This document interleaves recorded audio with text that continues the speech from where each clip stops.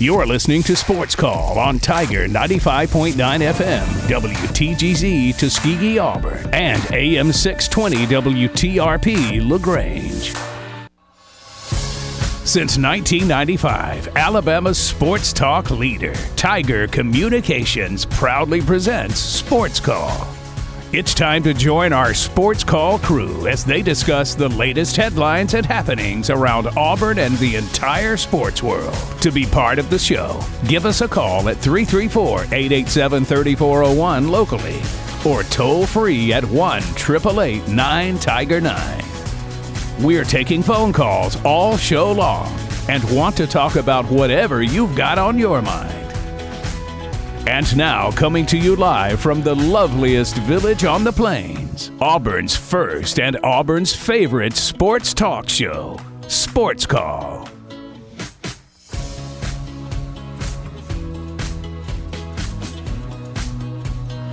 Good afternoon, Auburn. Welcome into Sports Call here today on this Wednesday. Coming to you live from our studios here on South College Streets. My name is J.J. Jackson. On the program with me today, I've got Tom Peavy and Ryan Lavoie, and we've got an amazing installment of Auburn's first and Auburn's favorite sports talk show planned for you today. Coming up on the program, we'll have our Birthdays in Sports, a nightly TV guide. Cole Pinkston from Auburn Live and On 3 Sports will be a part of the show to talk about Auburn football recruiting, transfer portal targets that they're going after, and a whole lot more. So we've got an amazing show, and we're so excited that you're going to listen to it for the next 3 hours here on WTGZ Tiger 95.9 FM and on the Tiger Communications app. JJ, Tom, and Ryan here inside our studio today. Mr. Peavy, how are you? I'm good. It's beginning to feel a lot like summer outside instead of Christmas. Yes. It's like 80 degrees. It is supposed to cool down. Our resident weather guy here can go into more detail, but man, yeah, I walked outside to get something out of my truck earlier, and I was like, good Lord, it is like, I mean, it's like legitimately hot outside right now. So, I'm ready for the Christmas weather to get here, but aside from that, doing great, and just kind of keeping track on everything that's going on in the sports world, which is still a lot of stuff right now, and trying to keep up with Auburn in the transfer portal and who they're offering and different things like that to see what this football team is going to look like in the future. Yeah, and as far as the weather is concerned, I just came from Tampa, and it did not get much cooler as I went north 7 hours, which is very atypical for this time of year. But it will cool down, as you allude to. Beginning of next week, it'll get into low 60s, high 50s again, and the week leading up to Christmas should be below average for temperatures. But yeah, very warm outside for sure. I'm doing well. A lot of baseball free agency stuff in the last 24, 48 hours. I know there's going to be just a ton of transfer portal news for Auburn and for every single other school in the country over these next few weeks. So it'll be good to talk to Cole about that, Cole Pinkston about that, and some recruiting stuff. And otherwise, yeah, doing well. As I just said, came up from Tampa this morning, so running on some adrenaline right now, but doing well and excited to be back on the show. It's going to be a fun show. 334-887-3401 or toll free at 1-888-9-TIGER-9 if you want to call in and be a part of Auburn's first and Auburn's favorite sports talk show. Remember, we're in the middle of this week where there's not a whole lot of athletic events taking place for Auburn as they're in the middle of finals week. So Saturday we will see Auburn men's basketball in Atlanta taking on Memphis in the Holiday Hoopsgiving. And then on Sunday, Auburn women's basketball takes on Louisiana. That should be a fun contest on Sunday that you could listen to on FM Talk 93.9. So no new results to talk about for this Auburn Auburn basketball team, both men's and women's, because it is finals week. And so that's why we're focused so much on this transfer portal that's off and running, on Hugh Freeze still putting together his coaching staff. He has now been on the job for 8 days and has yet to make any form of indication as to who his coordinators will be. And a lot of people starting to get antsy, I would say. And it's like, all right, now let's figure out who these coordinators are going to be and move forward. Yeah, and unfortunately, one of the things that they're going to compare what Hugh Freeze is doing is to what Deion Sanders is doing, and that's just because there are so many people that wanted Deion here. And so when they look halfway across the country and they see that Deion is pulling in coaches that are former head coaches, Willie Taggart going to join his staff. The name's escaping me, but he was the head coach at Kent State, like one of the hottest young up-and-coming coaches, left a head coaching job to go be an assistant with Deion Sanders. And so he's pulling in named guys, names that people recognize. And Hugh Freeze, it's still, we're trying to figure out who's going to be what. Barry Odom's name had come up as a possible coordinator, but it sounds like he's going to be taking the UNLV job. Not that Auburn necessarily wanted to get Barry Odom just because of, his defense have not been the greatest of late. But a Barry Odom would have been a name. That would have been a big name hire, but, you're not getting him. Matt Luke doesn't like you're getting him. That would have been a big name hire. So, yeah, all eyes are on Hugh Freeze and what they're trying to do as far as putting this staff together.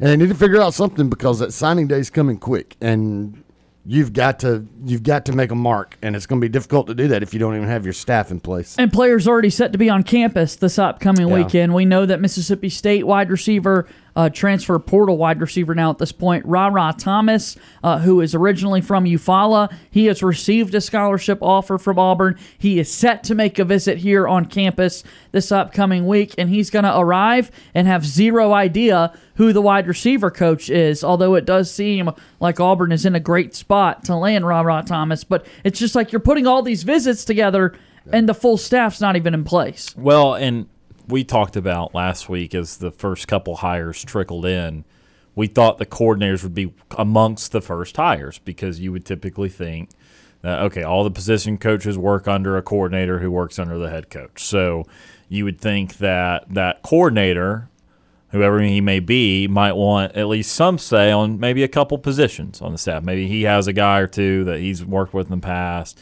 that really he trusts, yada, yada, yada. But it's been the exact opposite of that, where Auburn has been hiring a lot of position coaches and a lot of other staffers before the coordinators.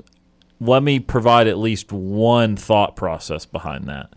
When you're in the recruiting battles, do kids usually, because they do commit to coaches, do they usually commit to a coordinator or position coach? Because it feels like oftentimes whenever they talk about a relationship, they oftentimes talk about a relationship with a position coach before a coordinator. So I'm not using that to say, oh, yeah, we can just wait 4 weeks and then we'll find out who the coordinators are. It doesn't matter at all. Yeah. I don't take that stance, but just maybe one thought process is that kids care more about the position group, the position coach that's going to be coaching them more so than an actual coordinator.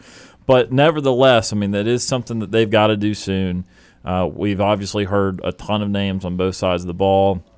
The offensive guy is going to be someone of lesser stature than the defensive guy, or so it would seem. And then that would kind of predicate that Hugh Freeze continue to call plays, or at least it's what he's done his whole head coaching career.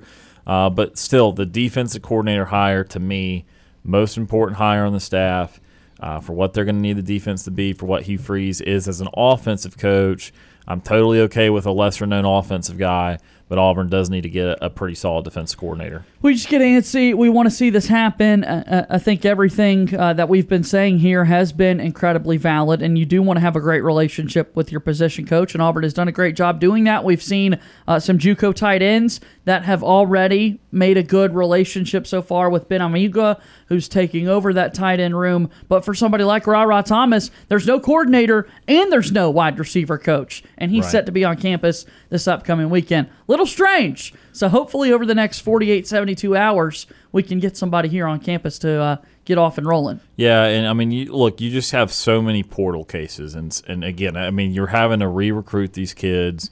You have so many guys that it's almost like the depth of it is almost like late season recruiting for high school kids, because when you're trying to fill those last 5 or 10 scholarships, you've already got so-and-so in the bag, so-and-so in the bag, and then you're down to your last 10 or 15 kids you're recruiting, and it feels like that's about how many you recruit in the portal. You're recruiting a dozen guys, or at least a few handfuls of guys, and they all have different motivations, and some of them, just want to play, and some of them maybe didn't have a great coaching relationship with their coaches in the past. What helps Hugh Freeze out with offensive guys is he's got the trust of players that he's coached in the past that can say, yeah, Hugh helped me out a lot with this, this, and this, and that he has a track record of having good offenses. So his secondary staff, his staff that are just position coaches, are maybe not as vital on the offensive side of the ball to recruiting as they would be on defense, because again, Hugh Freeze will be helping coach the offense. So his track record is what holds up with offensive recruits. Defensive recruits, or the defensive side of the ball, he's gotten more of those position coaches in, and that's probably because, Hugh Freeze does not really coach defense. And so you're going to have a lot less of Hugh Freeze involvement with that, and you're going to have a lot more to do with your coordinator and with, again, those position coaches. So I know I'm saying those words a lot right now, but nevertheless, that is the important thing to remember here. And so I think his track record can hold up with these transfers and with these kids on the offensive side of the ball. But again, with defensive side of the ball, he's hired some position coaches already. You do need to get that coordinator in there.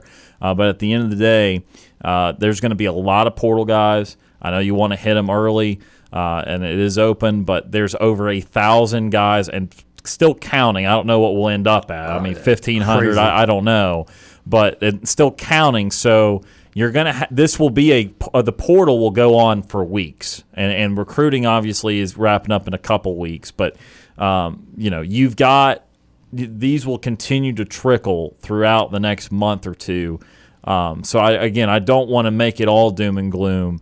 Like, how has this not happened yet? How are there not coordinators in here? But obviously, each day that goes by is a potential missed opportunity, and so you've got to be cognizant of both sides of that argument. 334-887-3401 or toll free at 1-888-9-TIGER-9. We got to give some sports call love to our guy, Deshaun Davis, who has just been named the linebackers coach at North Alabama. So Brent Durman is the new head coach there at North Alabama, and his first hire is Deshaun Davis, who just completed his GA year as a coach for Gus Malzahn and the Central Florida Knights, UCF Knights. So big-time congrats to Deshaun Davis. He sat in the studio way too many times for us to sit back and count, and, man, that's just so cool to see those guys off and doing awesome things. I think Deshaun was one of those that we knew he had big things in his future.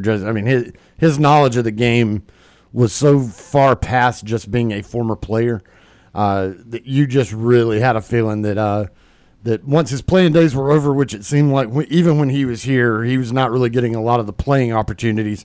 But I think we all knew that his future in coaching was definitely there, and here it is, off and running. North Alabama. Yep. The Lions. A new linebackers coach, Deshaun Davis. Pretty awesome. That is good for him. Pretty awesome for him. All right, we'll take our first time out of today's show. When we come back, your phone calls, birthdays and sports, and more here on Sports Call.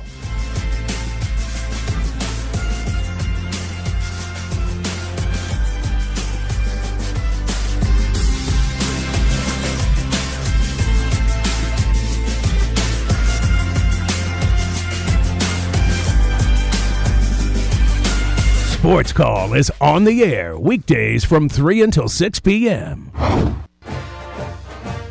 This is Andy Burcham, voice of the Auburn Tigers, and you're listening to Sports Call on Tiger 95.9.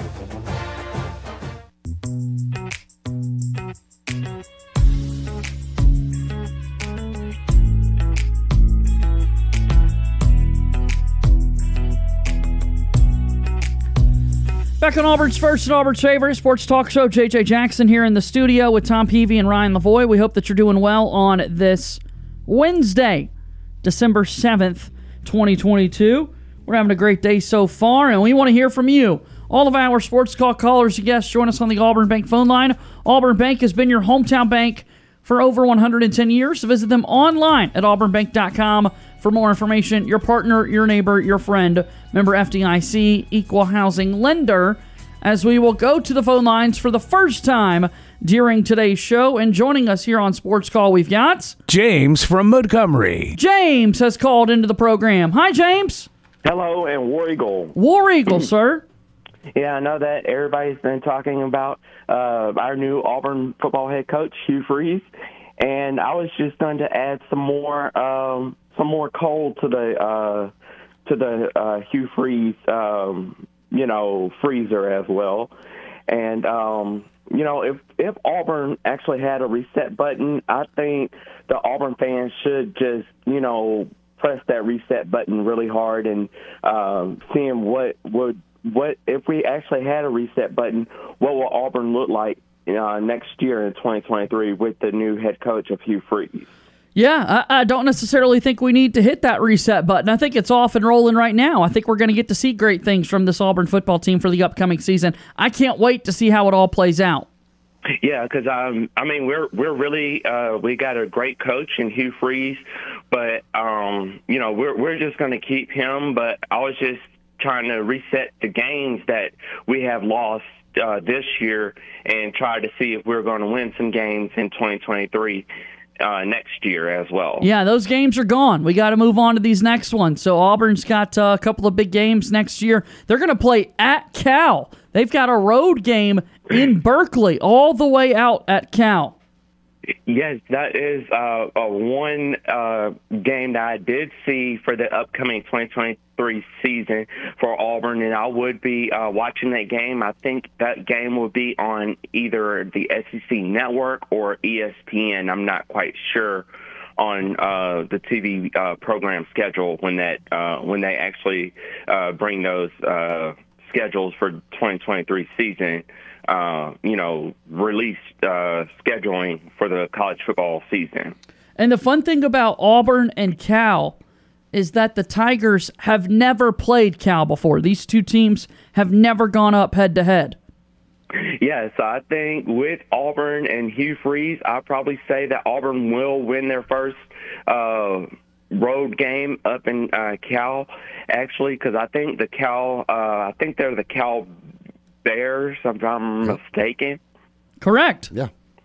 Yeah, so I think that's going to be a really good. I think it's going to be a really good time for Auburn to actually go out to California, and I know it's going to be, it's going to be a Hollywood moment. So grab your popcorn and sit back and watch a good Hollywood film in Auburn and Cal. No kidding. Yeah, they're going to be in Cal, so Hollywood will be right there, and we love popcorn to go along with it. So I can't wait for this upcoming football season. What else is on your mind? Well, I'm actually getting ready for Week 14 before the playoffs and seeing if some teams are going to punch their ticket in to the Super Bowl. And it's kind of getting closer and closer to that Super Bowl feel. So I think with a lot of teams playing this weekend, this Sunday, it's going to be a tough road as well. So I'm going to be looking at some new free agencies that might come to certain teams like Odell Beckham. He's trying to make decisions, trying to come with the Dallas Cowboys. So if we make that decision between now and Sunday, I think he will be a really good fit for the Cowboys as well. You think so?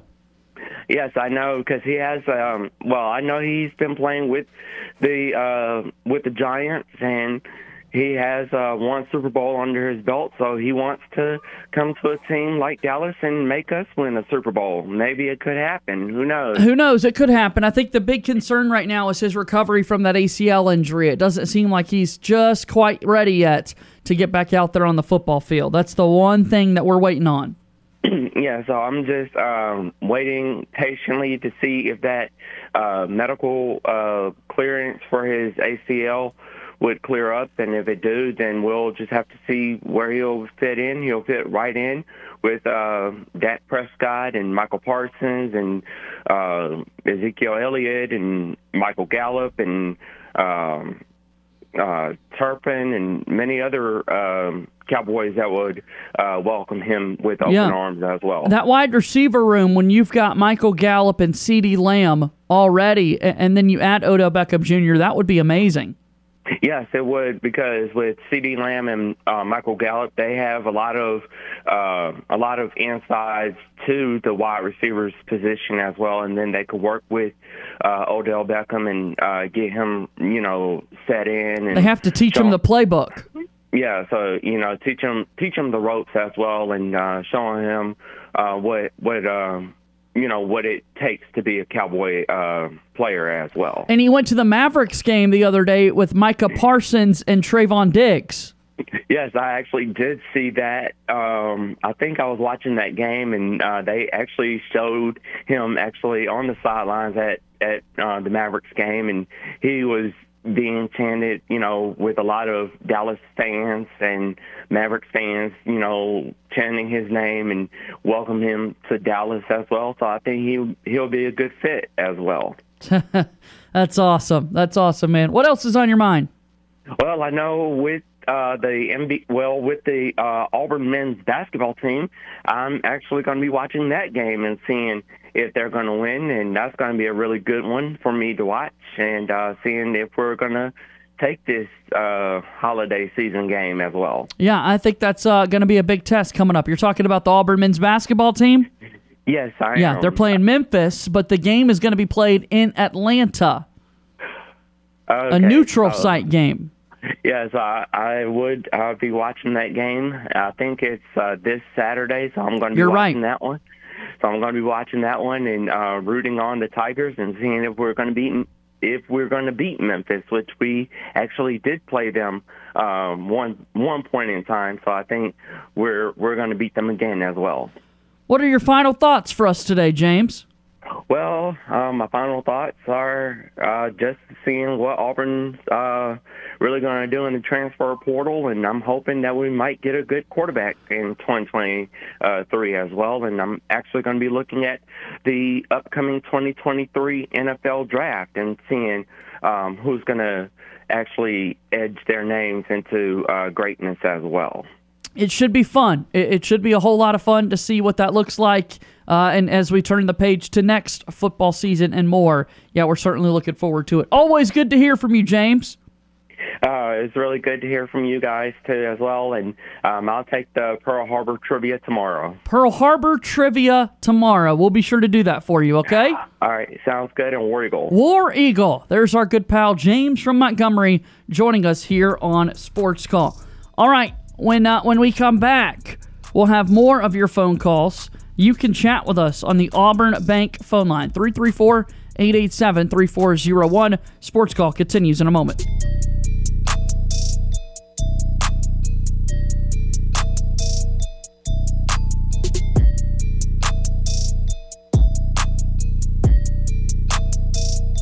All of the biggest names in the sports world want to be on Sports Call. We are very excited to be joined by ESPN's Adam Amin. Bring on a very special guest, a good friend of the program, a former host of this very show, and the current voice of the Auburn Tigers, the one and only Andy Burcham. We get the opportunity to welcome in Mr. Phil Steele into our program. Be sure to listen to our conversations with athletes, coaches, and media personalities on the Sports Call podcast. Want more Sports Call? Check us out online at sportscallauburn.com.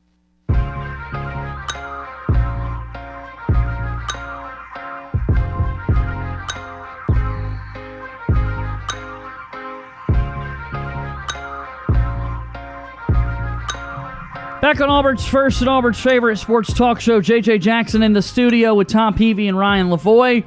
A good trio here on the program. Always love talking football with these guys. The football season flies by.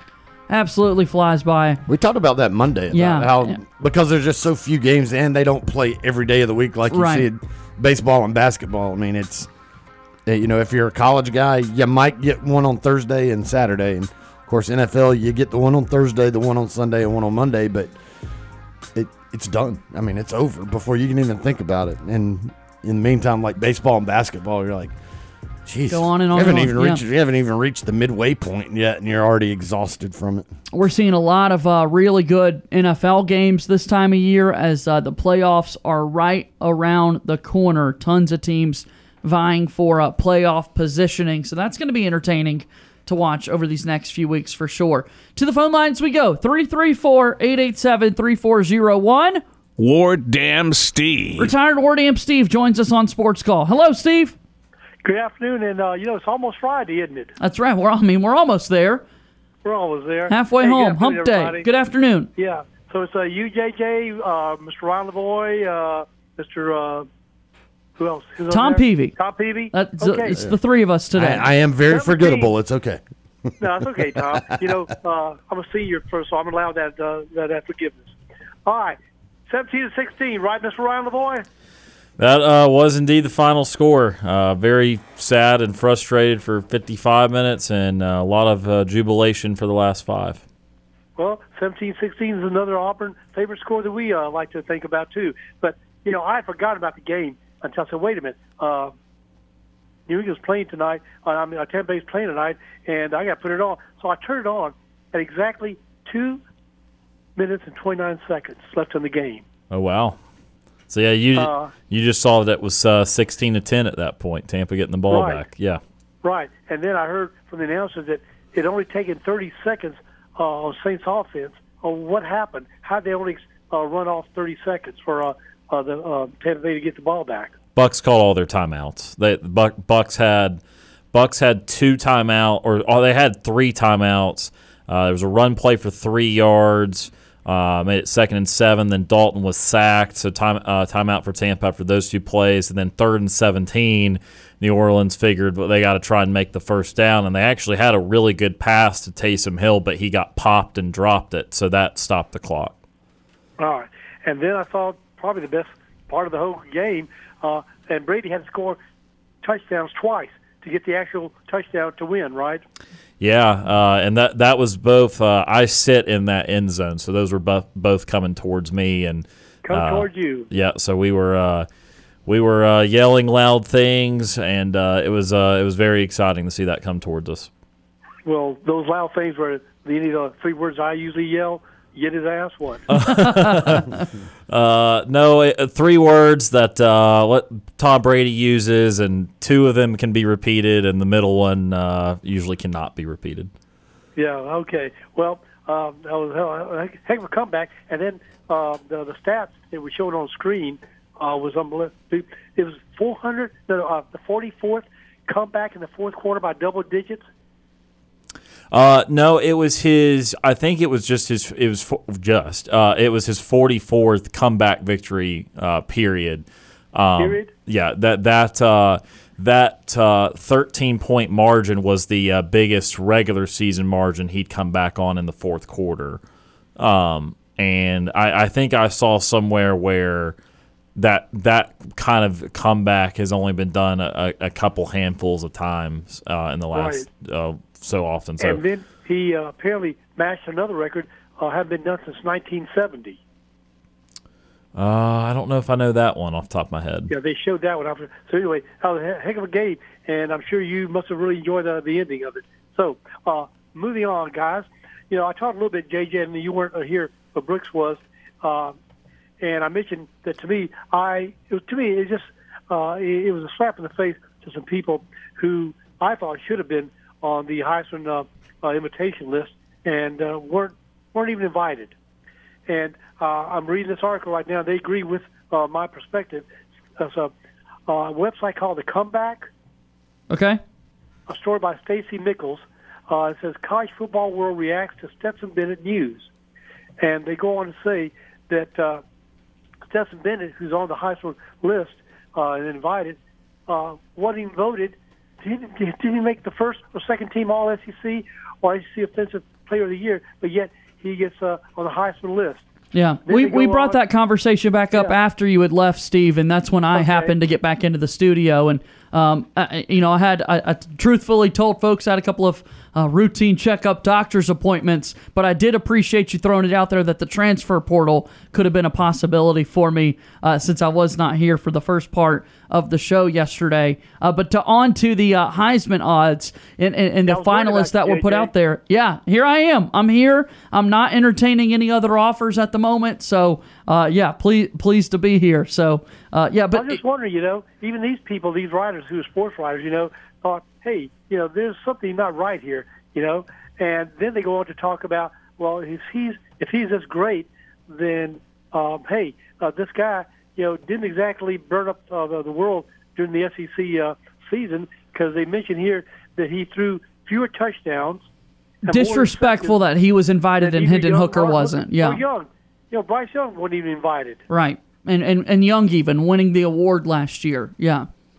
So do we ever get any justifications from, or does anyone ever, get any justifications from these voters as to why they didn't why they left out certain people? That's just it, and you guys can suck it? The writers aren't allowed to talk specifically about their voting process until after Saturday, until after the ceremony, and they will release the percentage of the odds, and I will eat crow if I'm wrong on this, but I would be stunned if Stetson Bennett is truly in the race when you see the final standings of the 4 guys that were put out there in this. I really would be stunned if that were the case. And then again, there's no running backs. I don't think they're on there, are there?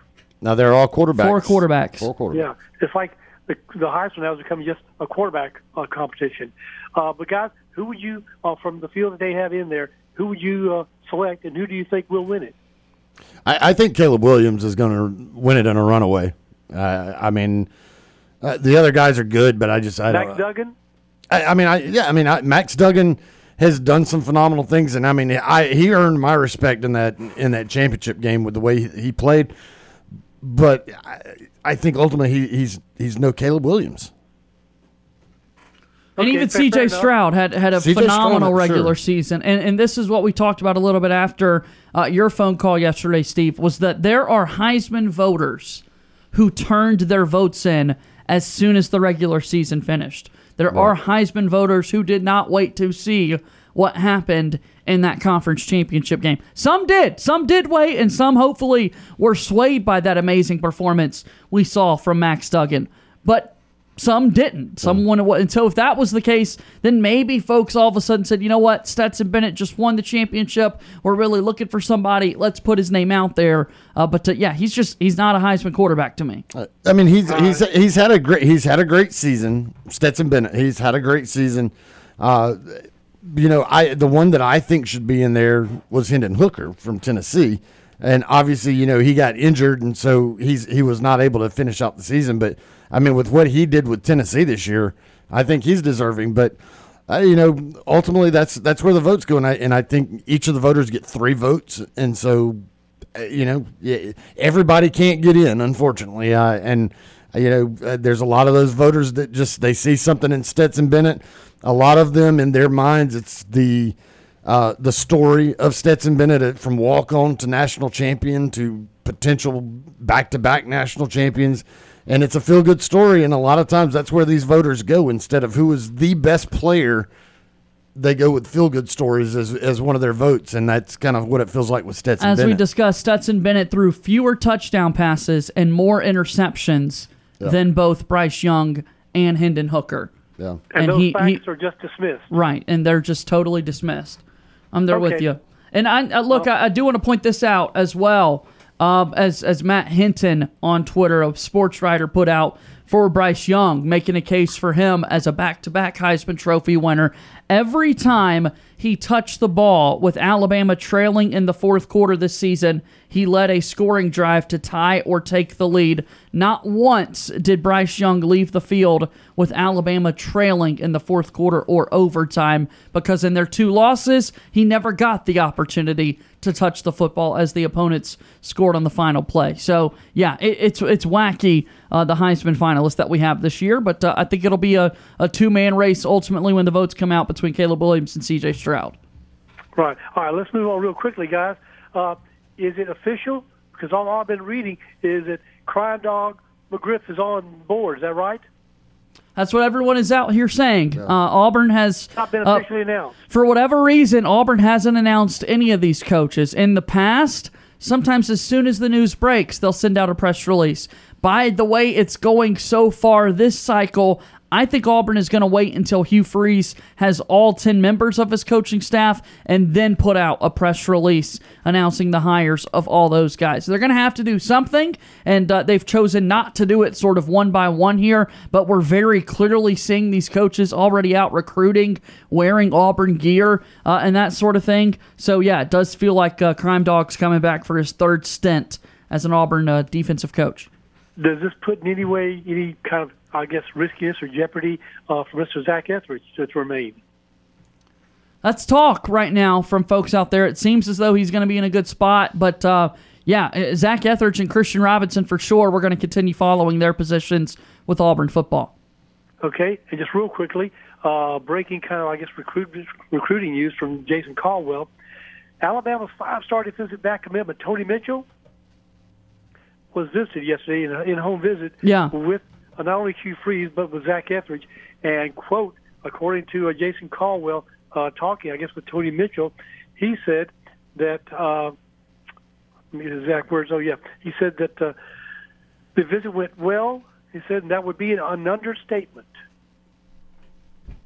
Yeah. So, well, that's good. I like to see that we're going after people who are already committed to Alabama who are 5-star commitments. There you go.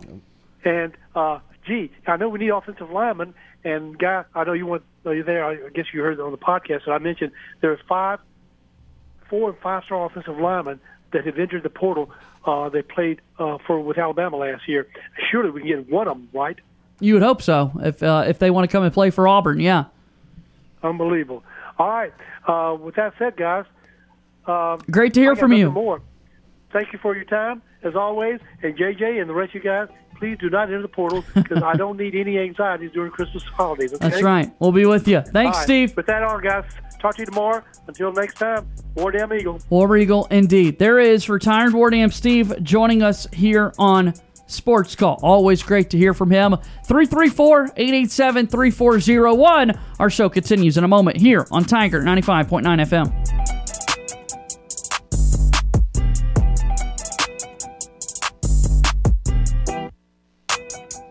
Follow us on Tweeters. Follow our Sports Call host, JJ Jackson, on Twitter by searching @JJ_Jackson_. And follow the show on Twitter by searching at Sports Call AU. Hashtag, is that 2 words?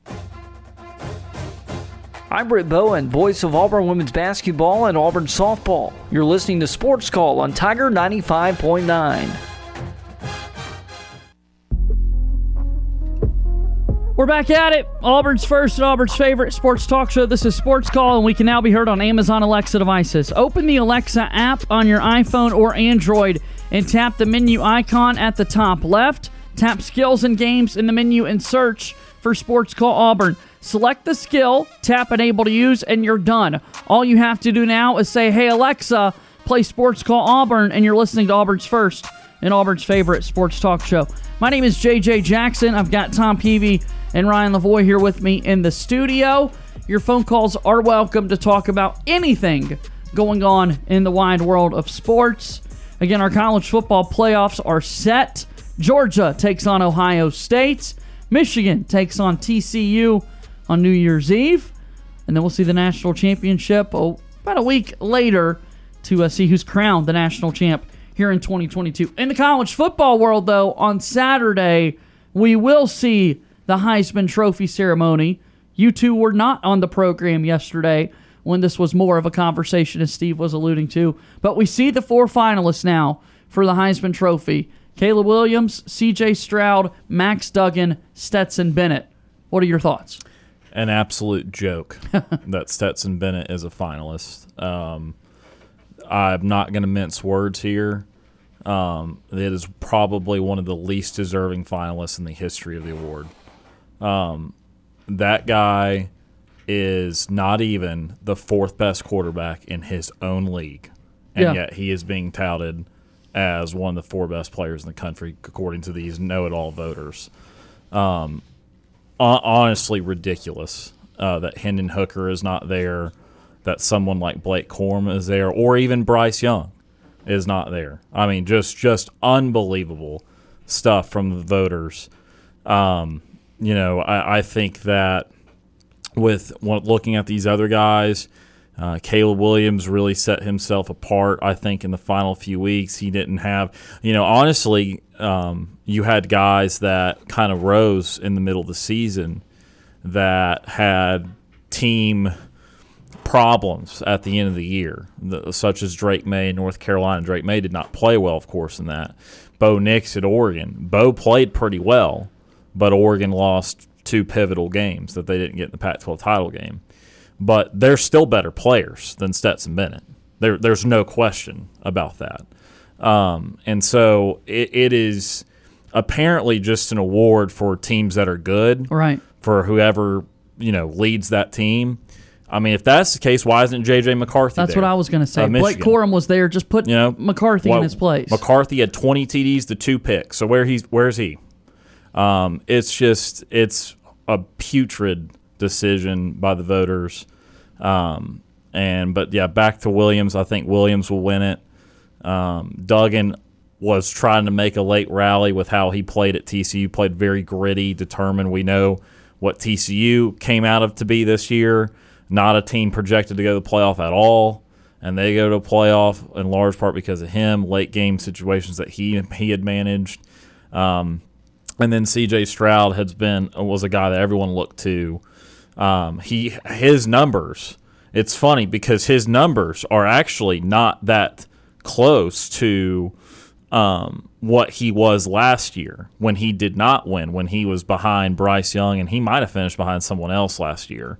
But Stroud this year still had 3,300 passing yards, 37 TDs to 6 picks. Last year he had 44 TDs to 6 picks, and he had 4,435 yards.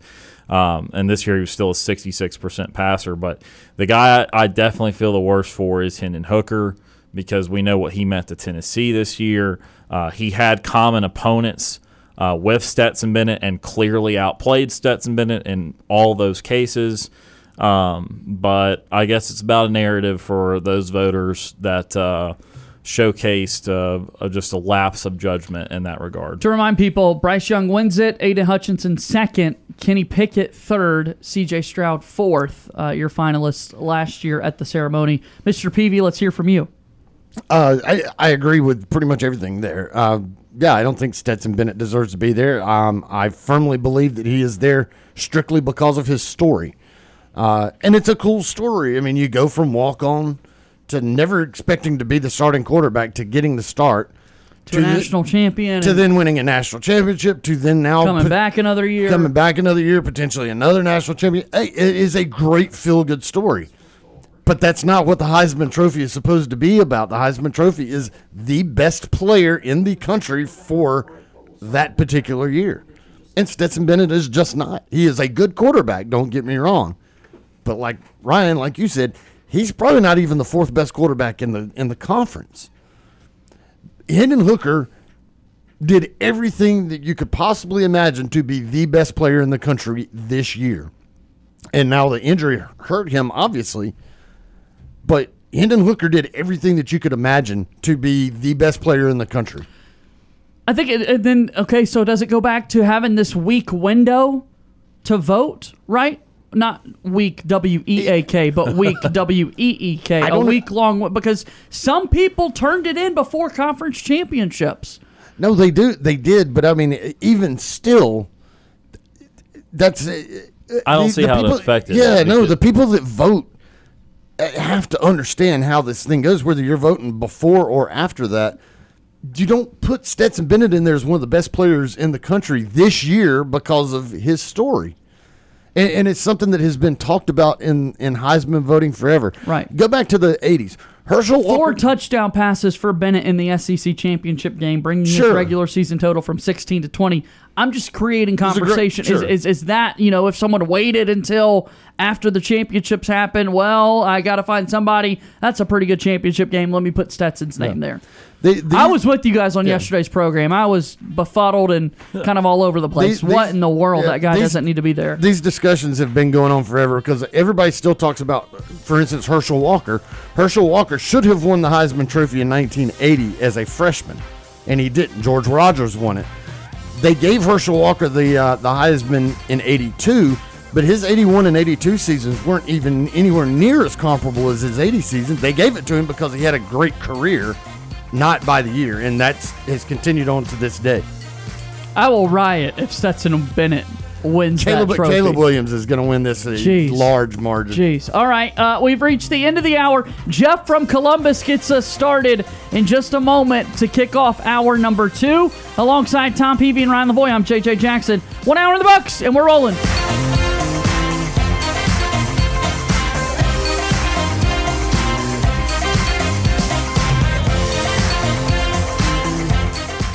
1 hour of our show is in the books. We've got more to come. Stay tuned for another hour of Sports Call right after the break. You're listening to Sports Call on Tiger 95.9 FM, WTGZ Tuskegee, Auburn, and AM 620 WTRP LaGrange. Since 1995, Alabama's sports talk leader, Tiger Communications, proudly presents Sports Call.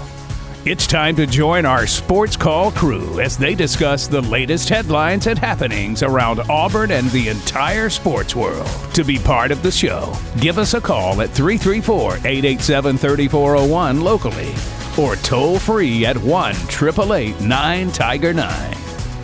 We're taking phone calls all show long and want to talk about whatever you've got on your mind.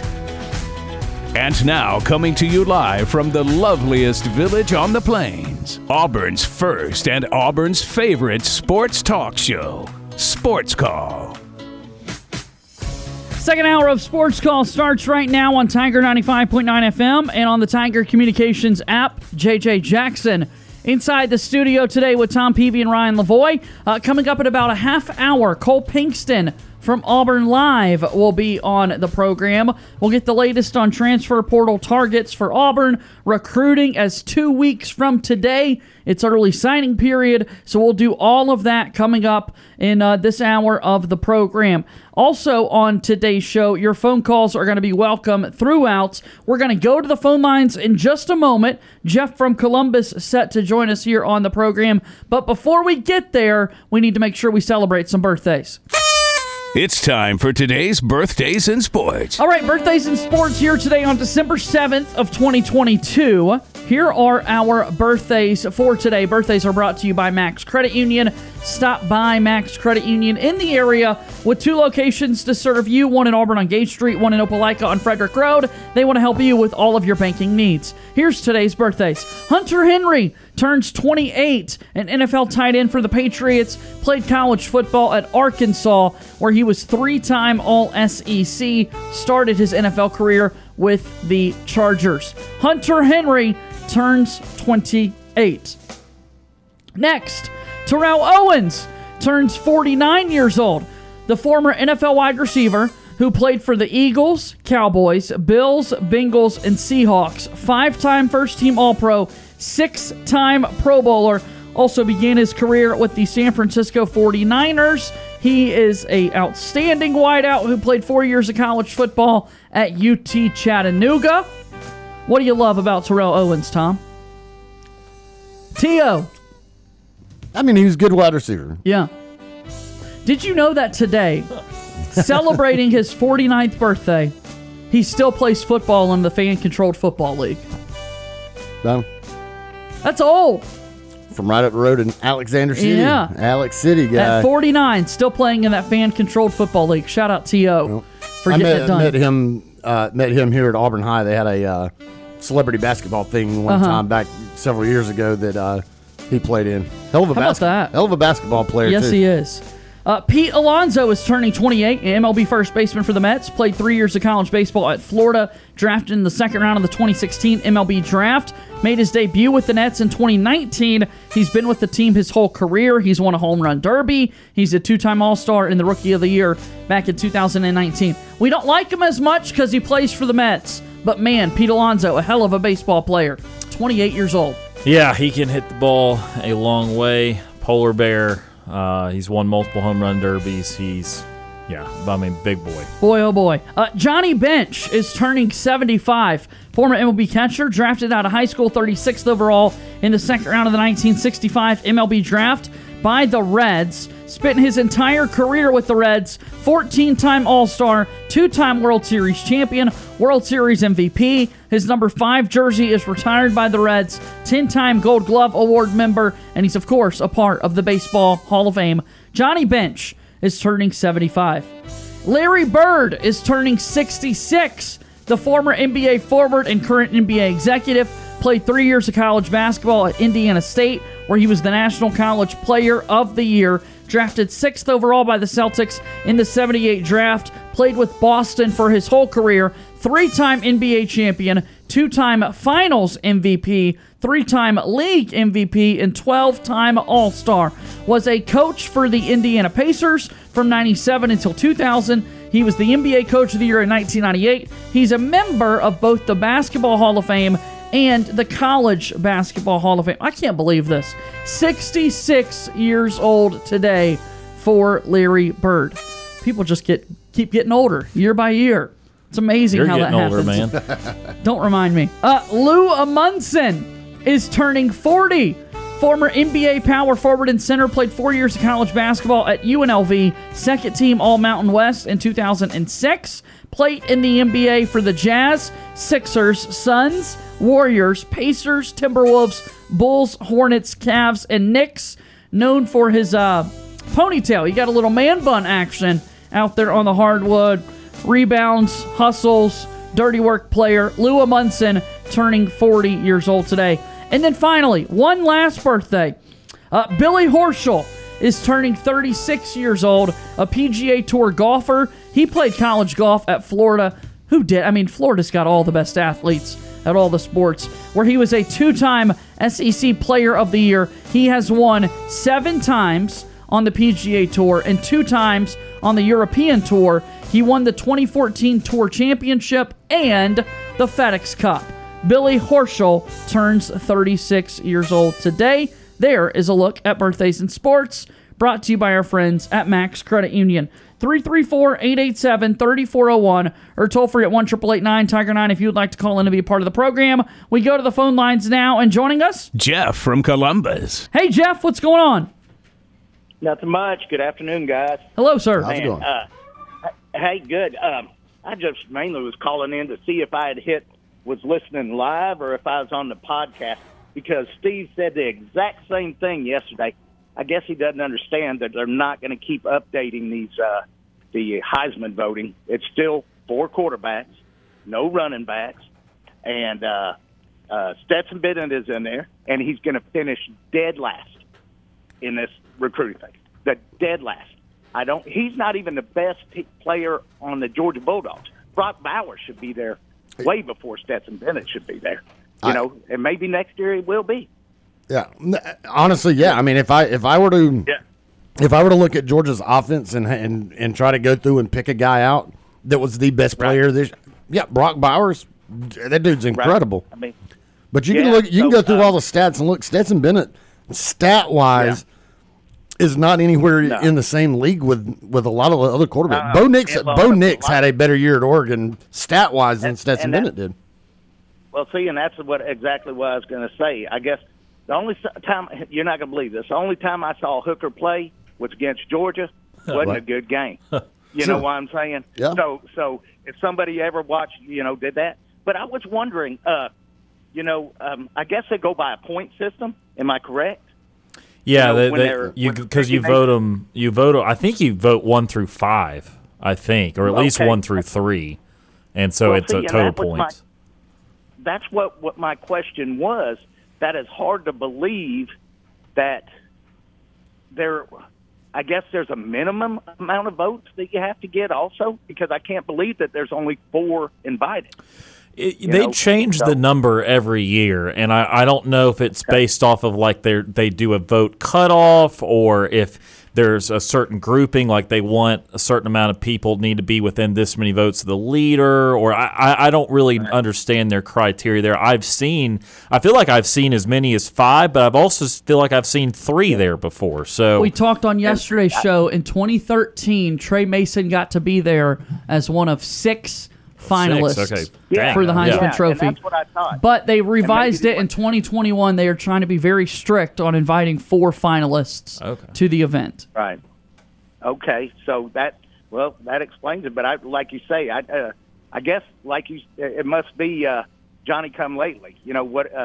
Maybe just a lot of people waited to the last second. You know what I'm saying? Because that's the only reason I can explain that Bennett would get in over, like you say, even Hooker, Young, or even Bo Nix, But I don't know. It just I just wanted to make sure, like I say, because Steve's trying to beat this horse to death, and everybody's agreeing with him, but we can't change it. So it's just like this this. How many? They said 10% of the players are in the transfer portal.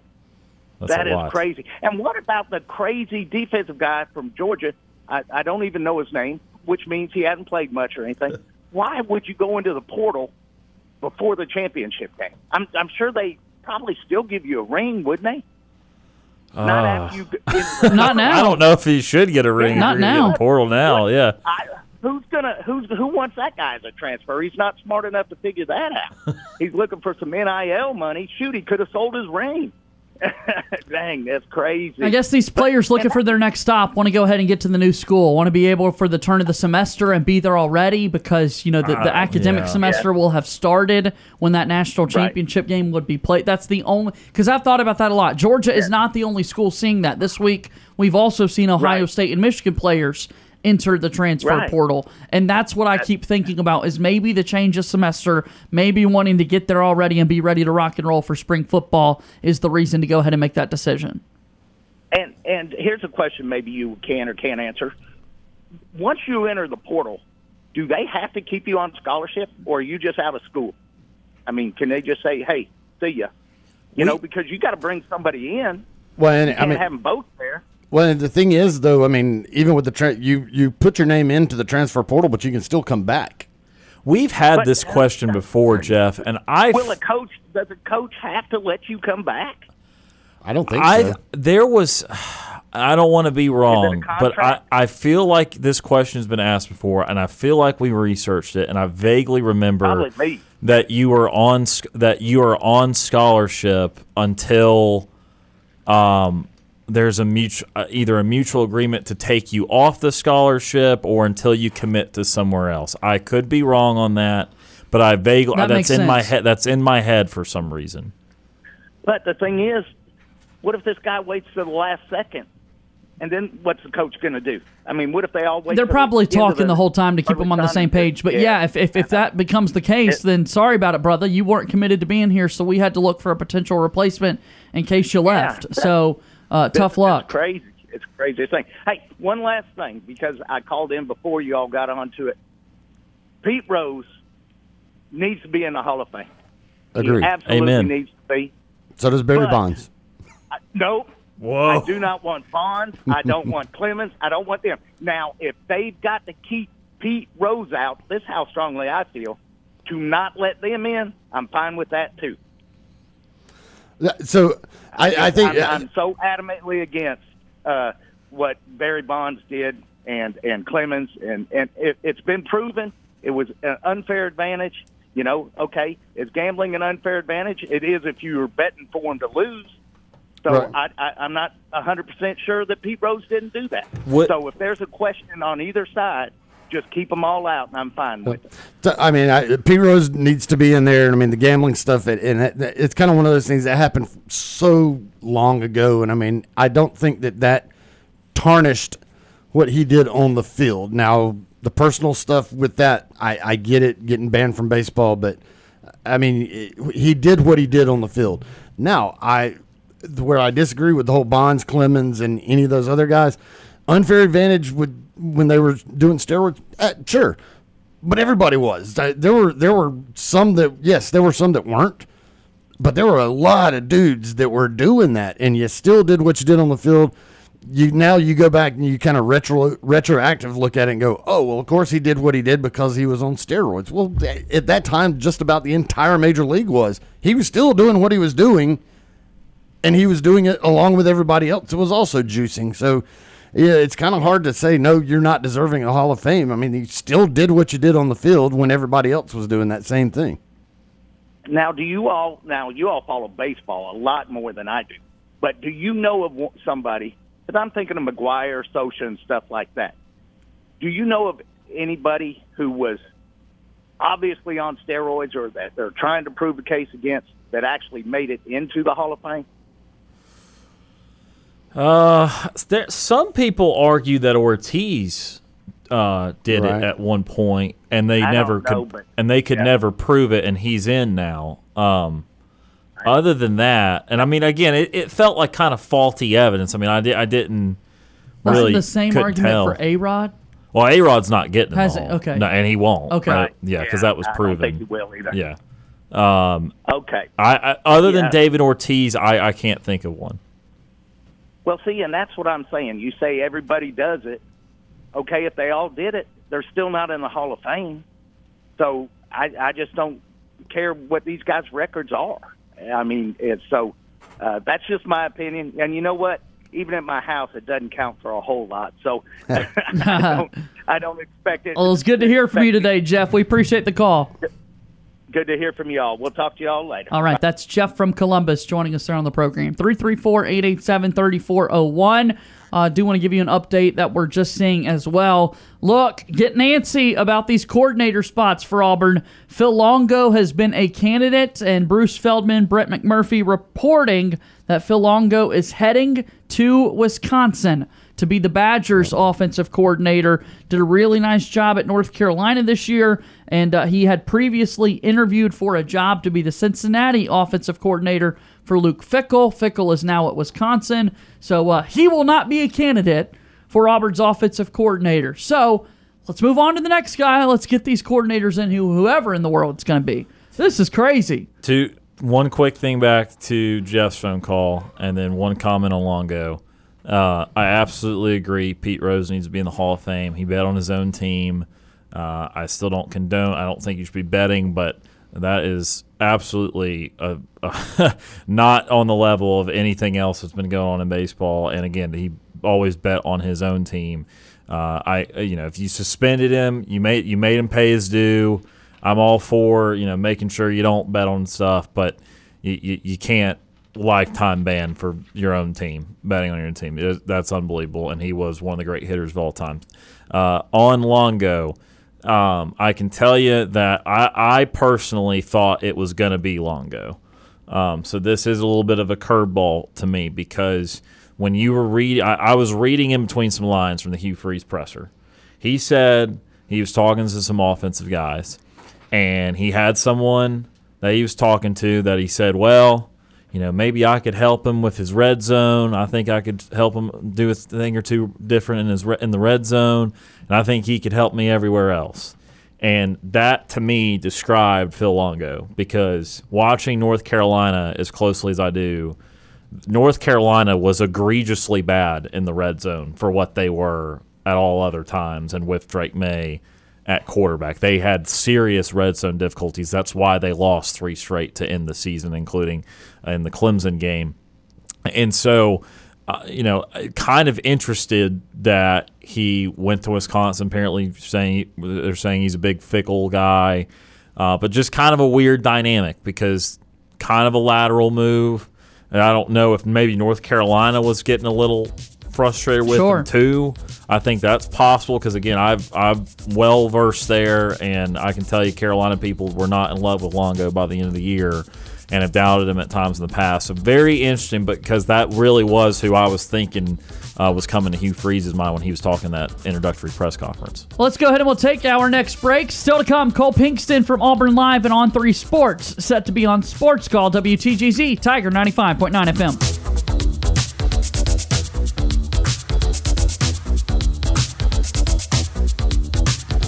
We need a timeout. Sports Call will be back after this quick break. Follow Sports Call on Twitter at SportsCallAU. Like us on Facebook at SportsCallAU.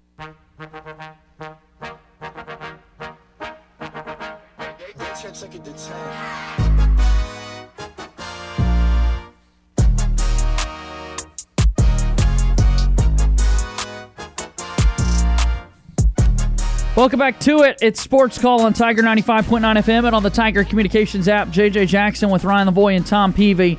More coordinator news to let you know about here.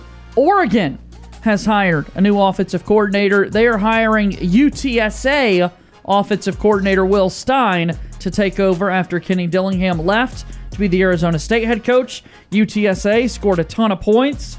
They actually got one of our monthly prediction questions correct in our Sports Call monthly picks that you can find on our website, thetiger.fm. And here we are, still waiting on the Auburn coordinator positions to be filled. All right, here's some information for you. I found some Heisman Trophy. Some things. 4-1-1 to let people get up to speed on what we've been talking about. Stetson Bennett, one of the 4 finalists invited. When you fill out a ballot, voters for the Heisman Trophy have a 7-day window to turn in their ballot. Ballots are filled in from first to third place. 3 players on the list. Right. In 2021, last year, the Heisman ceremony mandated 4 finalists would be invited to win. However, a year like 1989, there were 8 players invited to win. Oh, yeah. In 1994 and in 2013, 6 finalists were in attendance. 11 times you have seen 5 finalists. 10 times you've seen 4. And 9 times you've seen 3 finalists there. So beginning in 2021, it's going to be consistent. Starting last year, 4 finalists. And again, these voters on their ballots are voting first, second, third. That's it.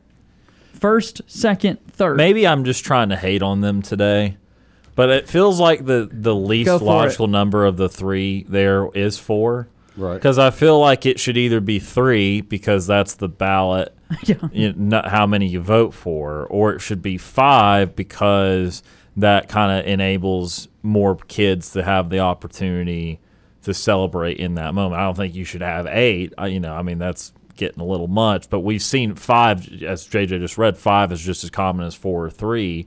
5 is a good, nice round number for that. I don't know. I'm very combative of their choice this year. And to Jeff's point, and I didn't even think about it this way, but it's like Brock Bowers is their best offensive player. Great football player. And as an NFL team, I know he's not eligible this year. I think he's draft eligible next year. I can't wait to draft that guy in the top 10, maybe top 5. I don't even know if tight ends ever have gone in the top 5 or how frequent that is. I don't care. I think Brock Bowers is awesome. Kyle Pitts at 4 to Atlanta was the highest drafted tight end ever. So it's never been above 4. I would consider Bowers right there with Pitts. I think that we've gone over that now. I do hate it for, again, those kids like Hendon Hooker that just got hurt. 10 games of excellence and, can't. I looked up his numbers. It was like, 28 TDs to 2 picks, but then he also ran in 7 because he had like 400 yards rushing because, that's one of the plays he got hurt on was a rushing play. 3,100 yards in 10-plus games. 27 TDs to 2 picks. That ratio is insane. Bo Nix was looking at it, had 14 rushing touchdowns this year to go along with 27 pass. That's 41 total touchdowns. Heck of a year. And Penix got at the end of the year got red hot. Yeah, well, he led the nation in passing yards, and Penix had some other top stats. I'm sure there are some stats of Penix that were not very good, but he had a great year for Washington. But their team didn't do good, and that's the thing that kind of aggravates me. This is that it's always the best teams. It's not necessarily the guy that. Penix had 33 total touchdowns, 29 pass for 7 picks, but 4,300 yards, as you said, to lead the country. But Tom, here's the thing is, and I know this is starting to get to be a little bit of a while ago. It's about a decade ago, but I remember when Robert Griffin III won the Heisman on an 8-5 Baylor team, 8 or 9 win Baylor team. Like they were not in the national conversation at all, really at almost any point in that year. And Griffin won the Heisman, and I get that there's no one. He had obviously a dynamic, incredible season, but some of these guys still had incredible seasons too. That for Penix was a transfer that had a flat out bad year at Indiana. If you want to talk about Michael Penix, 2020 got on the map a little bit when they're in the COVID year, and then had a really rough year last year. Transferred to Washington, and then as you said, they got some big wins down the stretch there. And that still was a top 20 team, so it's not like it was in complete vain for just no purpose at all. We're being reminded of Lamar Jackson, a Heisman Trophy winner that wasn't on the most outstanding team. About a 9-win team. For Louisville. Yeah.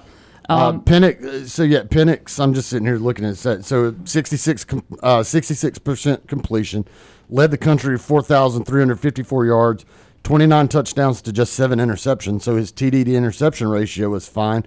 He just didn't have as many TD passes as some of these other guys, like Austin Reed, who Western Kentucky, who Auburn saw. Right. Let's do this. Second in the country. I want to get a phone call in here. Then we got to get to Cole Pinkston from Auburn Live and On 3 Sports. And want to pass this around. Brian Howe, a top beat writer for the Colorado Buffaloes program. Massive news.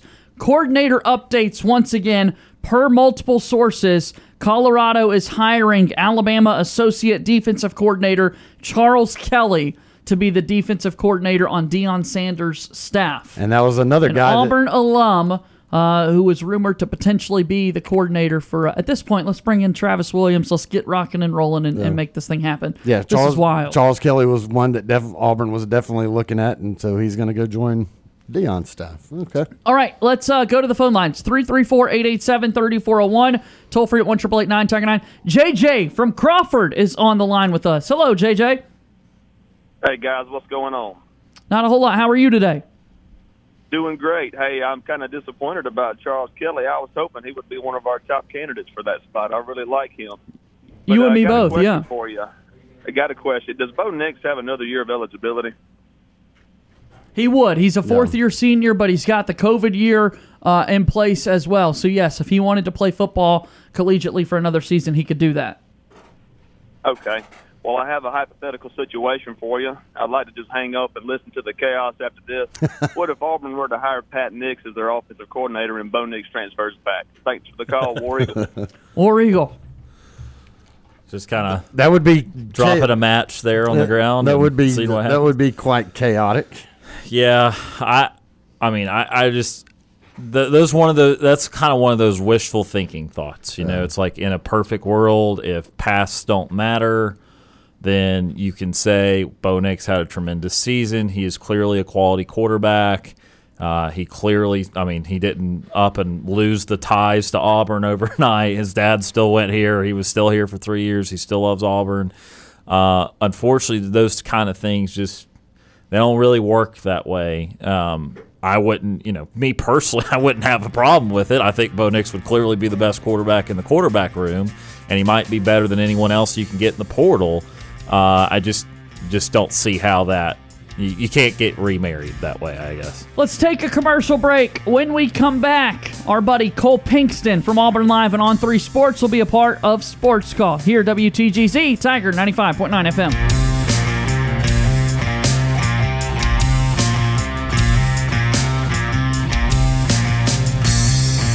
JJ Jackson and the guys want to hear from you. Give them a call to join Sports Call at 334-887-3401. I'm Trevon Reed, former Auburn Tiger football player, national champion. You're listening to Sports Call on Tiger 95.9.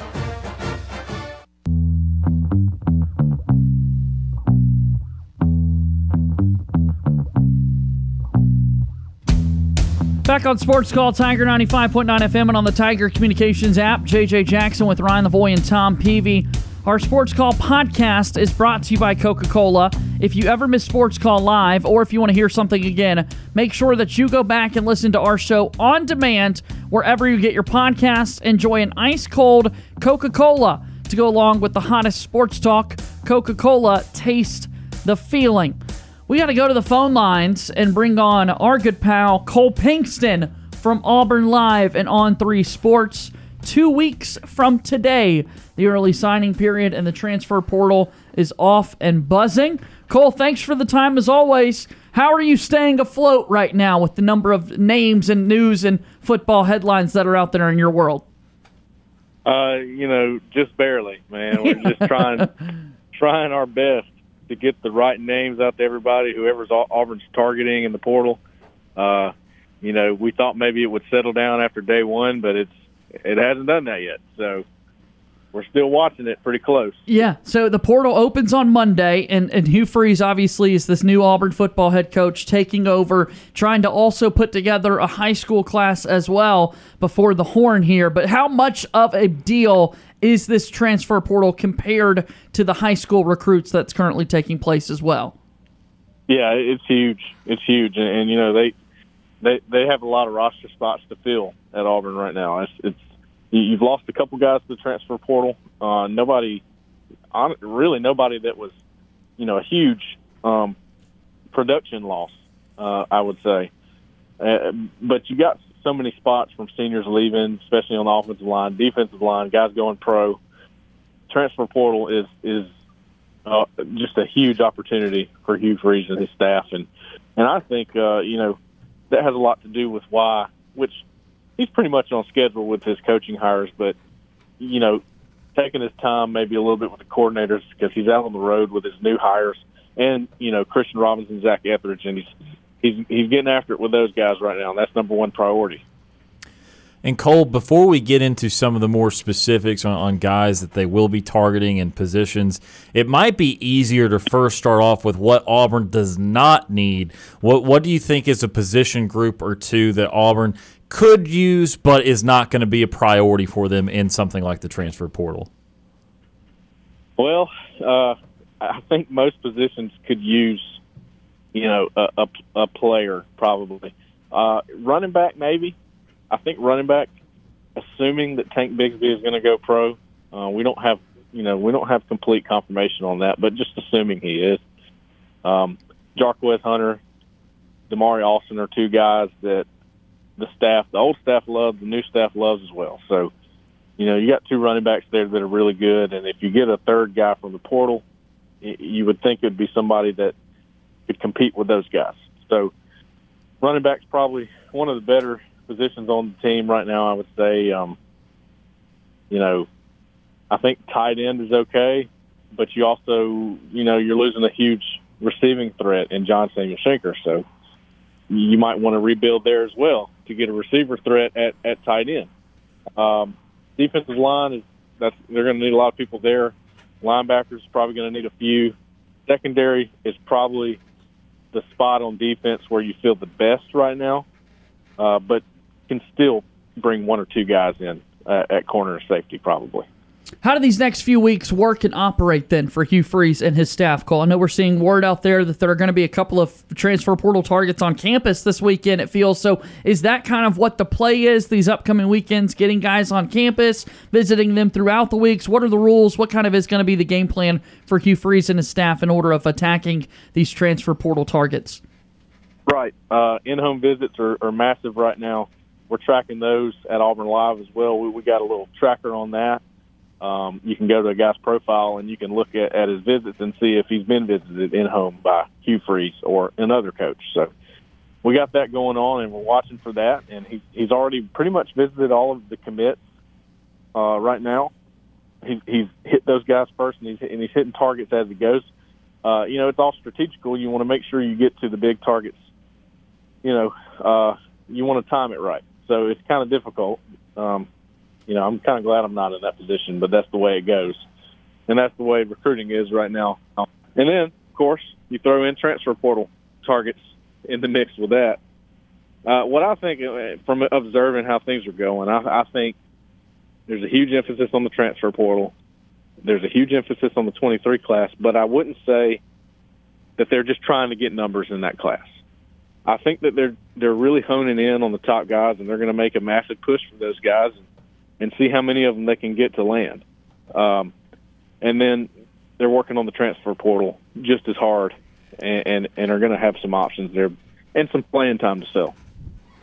And Cole, this time of year, everyone gets very focused on potential flips, and we've seen that. That's always kind of generates the most buzz on National Signing Day is someone that decommits, a shocking decommit that goes elsewhere.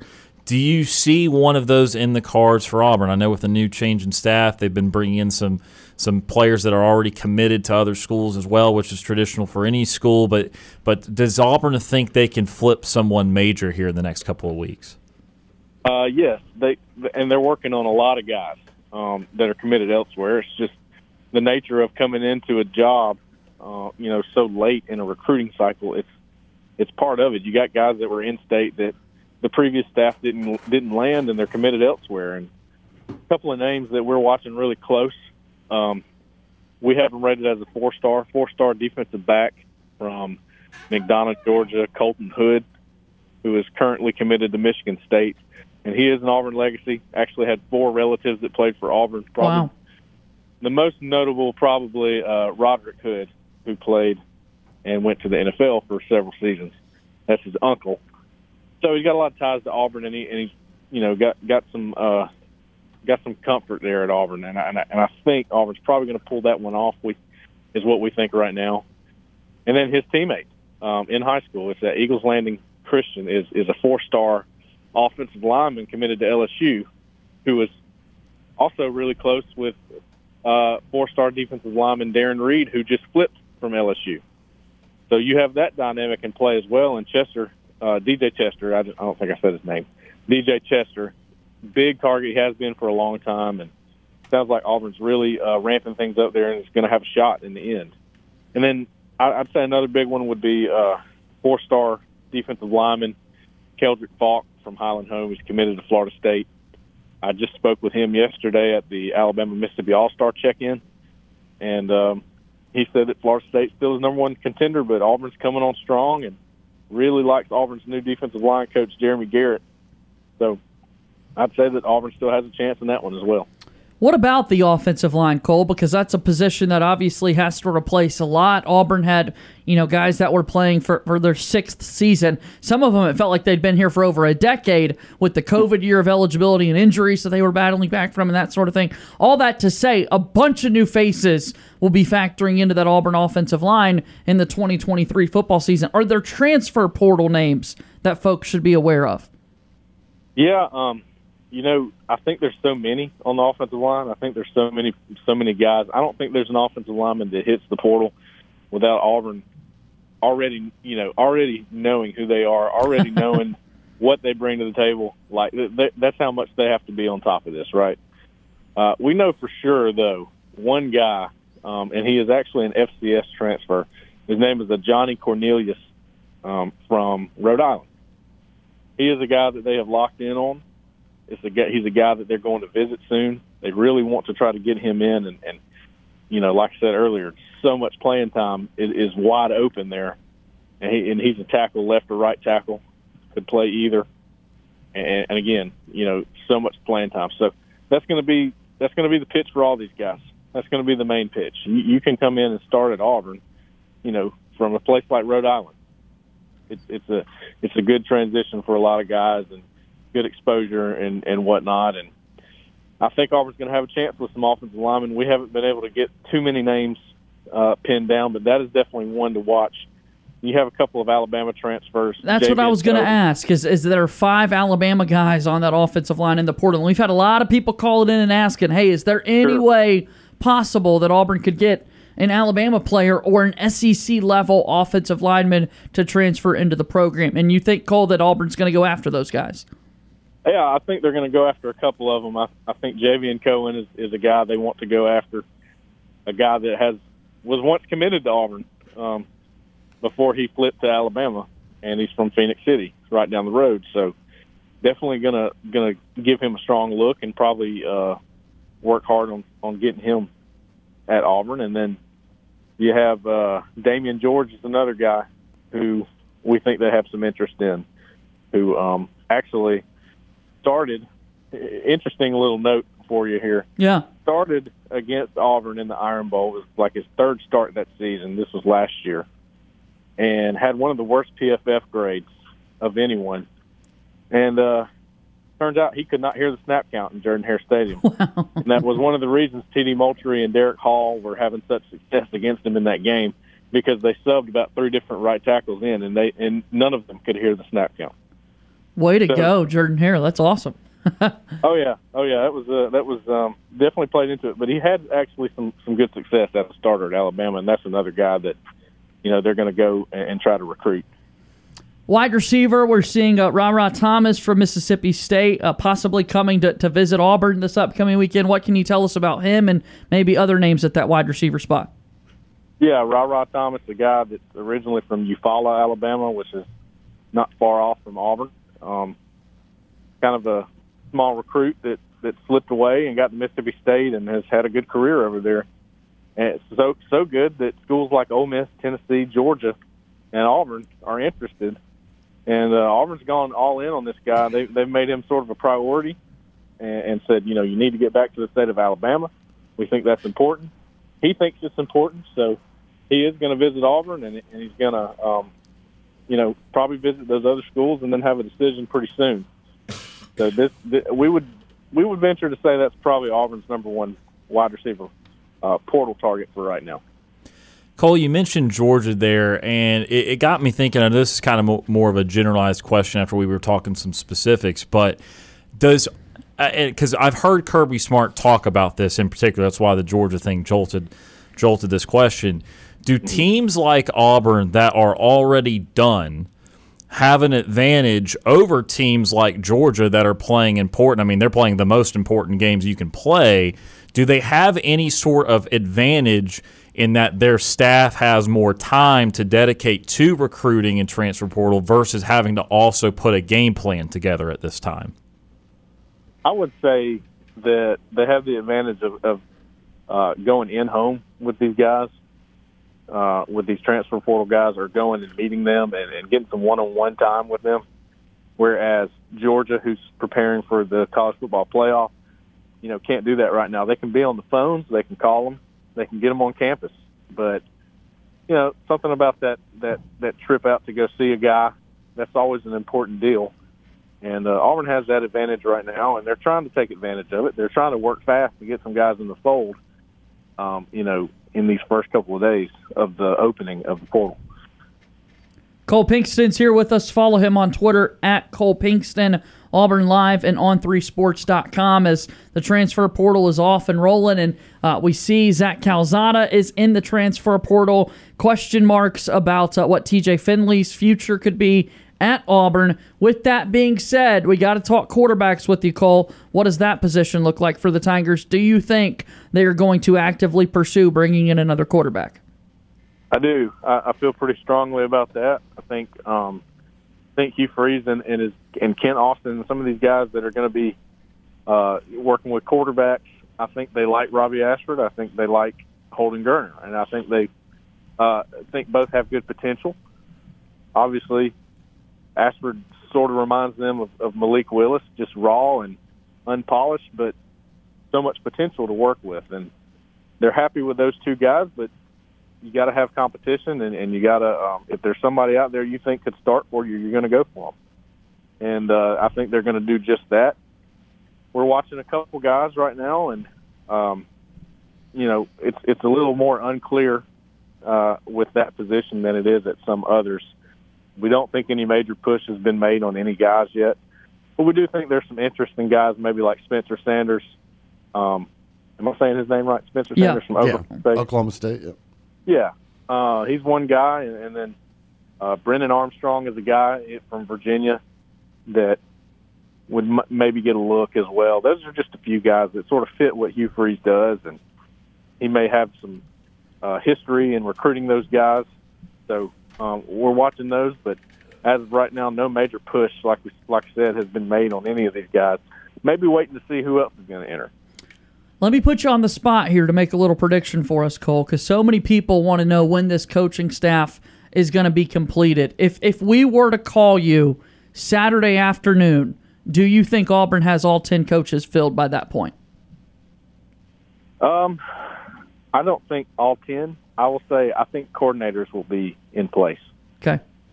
I'm not going to say all 10 yet because I still think there's some inner workings going on, some decisions to be made about guys that were left over. I think there's a lot of that going on, but I do think they're going to get the coordinators in before the week is over. That's a big thing. I know that a lot of fans are ready for that to happen, and you guys are doing such a great job of tracking that at Auburn Live on 3 Sports. Cole Pinkston's here with us. All right, before we get you out of here, please give a plug for all the great things you guys have going on there. I know the end of the year is coming up, Cole, and it seems like you guys have a great deal happening right now with On 3 Sports. That's right. Yeah, we got the coaching search special still going on because the coaching search is still going on. That's why I'm asking you the question, man. I need to know when it's going to end, but it's keeping going.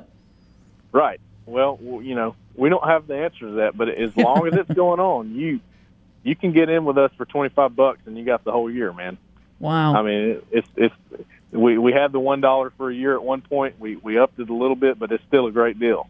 It's still a great deal, and I think if you see us on Twitter, if you see us, all the intel that we are able to scrape up between the four of us, and with some help from others, man, it's hard to pass up. Seems like a wise investment.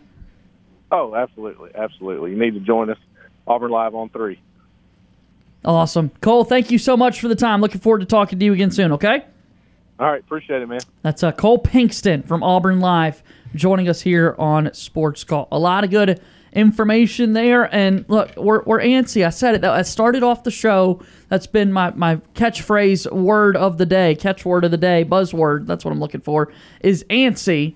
And, I would feel pretty good if we can get to Saturday afternoon and you tell me, just get to Saturday afternoon, JJ. We should have a good idea of who those coordinators are going to be. Because that'll help. You never know. You never know, though. And we are seeing more movement, though. Even though it's not movement towards Auburn, we're seeing some of these candidates, as Tom mentioned early in the show with Barry Odom. You talked about just a few minutes before the Cole Pinkston interview, JJ, about Phil Longo. We're seeing some of these people on the list move, which Charles Kelly, moments Charles ago. Kelly. So that means that Auburn.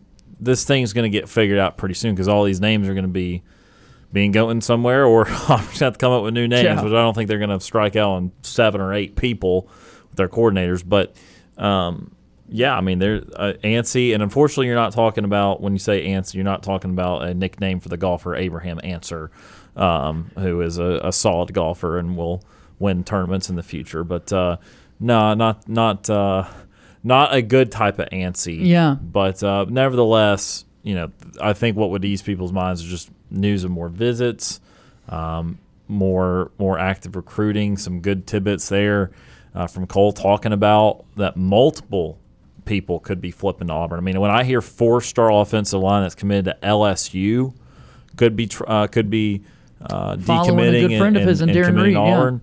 That's what Auburn's been looking for years now, is the type of quality offensive lineman. So stuff like that would be big time. Our thanks again to Cole Pinkston for joining us on Sports Call a moment ago. Follow him on Twitter at Cole Pinkston and check out auburnlive.com.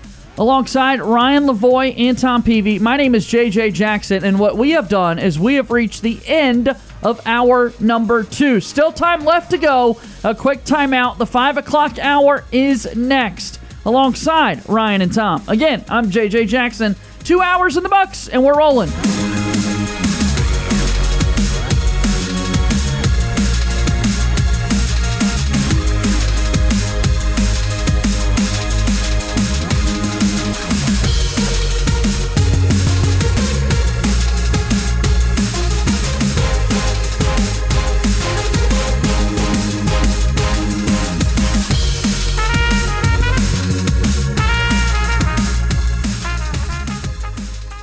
2 hours of Sports Call are finished. Don't touch that radio dial. We've got 1 more hour to go. You're listening to Sports Call on Tiger 95.9 FM, WTGZ Tuskegee, Auburn, and AM 620 WTRP LaGrange. Whether you're leaving work, cruising around town, or listening on demand, we've still got some fun left for you. To be part of the show, give us a call at 334-887-3401 locally or toll free at 1-888-9-TIGER-9. Auburn's first and Auburn's favorite sports talk show has been on the air since 1995 and is ready for 60 more minutes of fun. Now, let's get this hour of Sports Call started. Third and final hour of Sports Call getting started right now on Tiger 95.9 FM and on the Tiger Communications app. JJ Jackson inside the studio with Tom Peavy and Ryan Lavoie on this Wednesday, December 7th, 2022, 2 weeks shy of signing day. On Saturday, Auburn men's basketball will play Memphis and Holiday Hoopsgiving. Sunday, Auburn women's basketball is back in action. And we're continuing to talk about the transfer portal and Auburn's search for coordinators. That's kind of been the main focus of today's show. That'll lead us right into our daily show recap. We've already finished the first 2 hours of Sports Call today. Boy, that escalated quickly. That really got out of hand fast. It jumped up a notch. It did, didn't it? It's now time for the Daily Show recap. Can you repeat the part of the stuff where you said all about the things? Let's do just that. Let's have a Daily Show recap here today on Wednesday. Ryan, what have we gotten into today, brother? Yeah, a whole lot of things. Just talked to Cole Pinkston a few minutes ago of Auburn Live on 3 about transfer portal and recruiting items for Auburn football. Busy time of year, obviously, for that. We've talked a little bit about Heisman Trophy finalists and the deserving nature of 3 of the 4 finalists. We've also talked about some of the assistants on Auburn staff and some of the people that were projected to potentially be coordinator candidates that are going elsewhere currently. So been very Auburn heavy, as it should be, and yeah, it's been a lot of fun. A little bit of everything, and continuing to take your phone calls, of course, 334-887-3401. Quarterback is a big position that people want to see if a new name is going to enter the mix. We know what Robbie Ashford did last season for Auburn. He was at Hugh Freeze's introductory press conference. Hugh Freeze was asked a question directly about Robbie Ashford. In that moment, he was really impressed by the last 4 games of the year, watching him and the composure he had, the throw to the right corner of the end zone in the Iron Bowl. But still, with Zach Calzada now transferring, TJ Finley, the future unknown with him, a lot of people believe he will enter the transfer portal. There could be a need for Auburn to go after quarterbacks. That's what Cole Pinkston was discussing with us moments ago that you can listen to on our Sports Call podcast. And then I want you to hear this. Tom Luginbill from ESPN was on the next round a little bit earlier today, asked a little bit about the transfer portal and head coach Hugh Freeze. Here's what Luginbill had to say.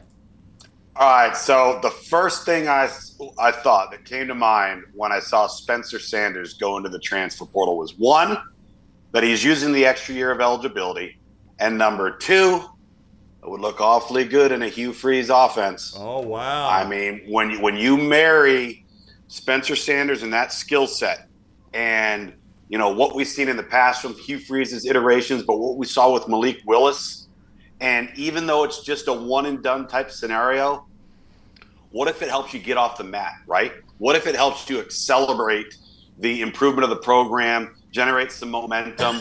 I like that marriage between offensive identity and the skill set, and a guy that's played a lot of football, been highly successful. Spencer Sanders, the name brought up there, Oklahoma State quarterback. Talked about him a little bit throughout the week, but that has definitely been a name in the portal that more folks have been discussing here. I think Auburn needs to do that. Listen, I like Robbie. I really do. I think he's a very athletic guy, but I think he is, at least right now, what we've seen, I think he's just woefully inconsistent when it comes to throwing the ball. Now, maybe Hugh Freeze and them can do something with that, like they have done in the past with like a Malik Willis, but he scares me throwing the ball. Now, running the ball, don't have a problem with it, but the decision-making and then just the throws that he's made have just been inconsistent, and I think it would be better for Auburn, kind of like Luginbill said, if it can get you off the mat. If it could be a guy that can come in, be an instant impact guy, and at least get you going in the right direction of where you need to go, then you're going to have to do that in the transfer portal. And so, I agree 100%, and I would like to see Auburn make a move like that. It's the first personnel decision that will be truly interesting that Hugh Freeze will make. I know that there's broad things to talk about wide receivers and portal offensive linemen and any high school kids that you can flip and all that thing. But as far as the roster is concerned, I think that's the first really interesting point, because what we saw last year when Brian Harsin was trying to do something in the portal is he got a couple guys to compete for the job. He did not get someone that was necessarily a lock or a heavy favorite to win the job. He got Zach Calzada and Robbie Ashford in to compete with TJ Finley, and TJ Finley ultimately won that job. He did not keep it for very long due to multiple factors, but he did win the job.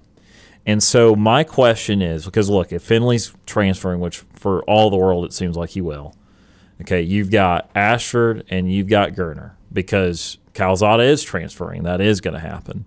So you got 2 quarterbacks. There has to be a third quarterback. There's no, they can just walk on somebody. No, there has to be another. There will be a 3-star in Keon Jenkins joining the mix in 2023 that they just got the commitment from with Cadillac Williams. But yes, people have corrected us on that the past couple of days on the show. But let's get more. I still think, even with that, I don't see that being the end of it. I don't even see that being, because even with 3, it's not enough. Just observe the guys you have. Yep. And that 3 is only enough if you know your starter.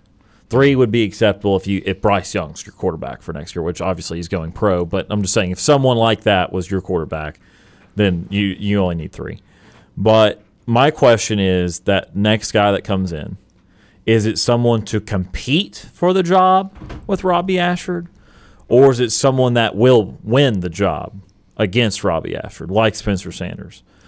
Because that would be the difference in last year and potentially this year. Now, if this was a different coaching staff, I would be more of the opinion that you've got to get someone like Sanders to come in and be the guy, win the job.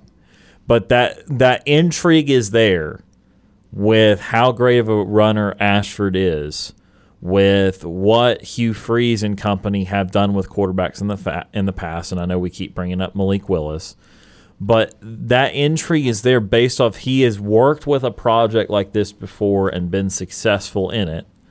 And so that intrigue makes me at least be understanding on if it is just someone simply to compete with Ashford. I'm not as hell-bent on it has to be someone that we know for a fact is better than Ashford. I'm not there. If it had been Harsin for another year, if it had been another head coach with less of an offensive acumen, then maybe. But I think that you, regardless, are bringing someone else in. Sanders would make a lot of sense for Auburn. I'm not sure how much sense Auburn would make for Sanders. I mean, I think Auburn could develop him the way he wants to be developed, but even with Sanders, I'm not sure Auburn catapults into some great position for next year. And I think that would be something that you've got to consider. If you only got one last year, do you want your one last year to be centered on development to potentially make the pros? Or do you want to kind of wave, not the white flag on that, but you want to plant your flag on, I want to be a part of a winner. I want to have a chance to win something. Because Oklahoma State, halfway through the year, had a chance to win something, and then they fell apart because of the rest of their team having troubles. And so I don't know what Sanders' main motivation would be there. That audio is Tom Luginbill on the next round, and I do agree with the sentiment that someone like Spencer Sanders can help you set the tone for year one of the team that you're trying to build and of the program that you're trying to build as well. Yeah, so that's the thing, is to set the tone, to get you off the mat, as he said. I think Auburn is in a situation right now where you have to be careful that you're not finding yourself with quote unquote project guys, that you got to try to make something out of what you have. Like right now, Auburn needs a player. They need players across the board on offensive line, wide receiver, quarterback. If you want to keep developing a guy, that's one thing. But I mean, Auburn is just really in a position right now that they can't find themselves falling even further behind. And I mean, if you're starting to work on a project type guy, that may or may not work out. If you can go ahead and you get a gamer in here that can get you through the season and get you going in the right direction, then the project guys can work themselves out. But I mean, right now, Auburn just can't afford to really mess around with something that they're unsure of. I mean, and now nobody's a sure thing. I mean, Spencer Sanders seems like he would be a sure thing, but I mean, there's obviously no sure thing when anybody comes in. But I think he would be more of a sure thing than taking a quarterback or keeping a quarterback as your, penciled in starter that you're going to have to try to develop in drastic ways to get them into a good position. I just think you're not really in a good spot as a program to be able to do that at the moment. More of the story can be seen at auburndaily.com, and with ESPN's Tom Luginbill, they've been able to put together some thoughts. You heard on his radio hit mentioning Malik Willis, whose gameplay style kind of fits more what you've seen out of Robbie Ashford, but also able to bring up another name. And Ryan is our numbers guy, so he's got the numbers from this story. Again, Auburn Daily and ESPN's Tom Luginbill.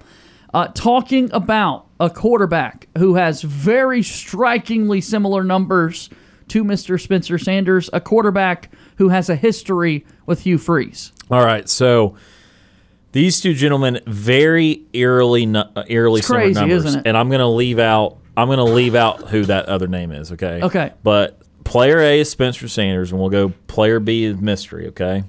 So player A, Spencer Sanders, 9,553 passing yards in his career versus player B's 9,534, 19-yard difference.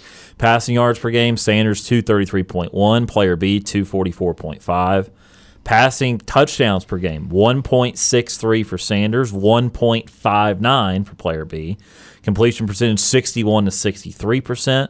Rushing yards is where Sanders wins this battle, 1,956 to 944 for player B, which is 47.5 yards a game to 24. Rushing touchdowns per game, though, player B actually a little ahead of Sanders with 0.49 touchdowns to 0.44. And total touchdowns per game, Sanders 2.07, player B 2.08. Player Holy B is Bo Wallace, Yep. who was Hugh Freeze's quarterback for a couple years at Ole Miss. Yep. So very eerily similar numbers. Do those numbers match up with what you remember from Bo Wallace? Yeah, because I didn't remember Wallace running as much, but he obviously was an effective runner when he did, considering that he had a very similar amount of rushing touchdowns despite half as many yards. So kind of indicates that Freeze, whether he's kind of adapted his offense to, if he's got a more balanced or more pocket-heavy guy, he won't run him as much, but maybe just in certain situations. Or if he's got someone that is more suited to run a lot, he will get those guys involved more in the rushing game. But, I mean, Those numbers are so close, man. Freeze has had competent quarterbacks because he had Bo Wallace for a time at Ole Miss, I believe 2 years at Ole Miss. He then had Chad Kelly at Ole Miss, and I don't remember who he had at the end. Obviously, his last year they only went 5-7, but then he gets Malik Willis at Liberty, and the quarterback play this year at Liberty was still not bad. They obviously fell apart at the end of the year, but I think it was Brewer, right? Was it not? Charlie Brewer, who transferred from Baylor and maybe somewhere else, honestly, at this point. you can transfer multiple times now, honestly. But he ended up having pretty good quarterback play this year, too. So, again, Malik Willis is not the only instance. He's the most relevant instance just because of how run-oriented he was and because, obviously, he was at Auburn. But he has worked successfully with multiple quarterbacks in the past and gotten them to run that kind of offense. We'll take our first break of the hour, and we want to take your phone calls as well. 334-887-3401. Here's some more news with Auburn football in terms of the coaches that are out there. We'll present that to you after this timeout here on Tiger 95.9 FM.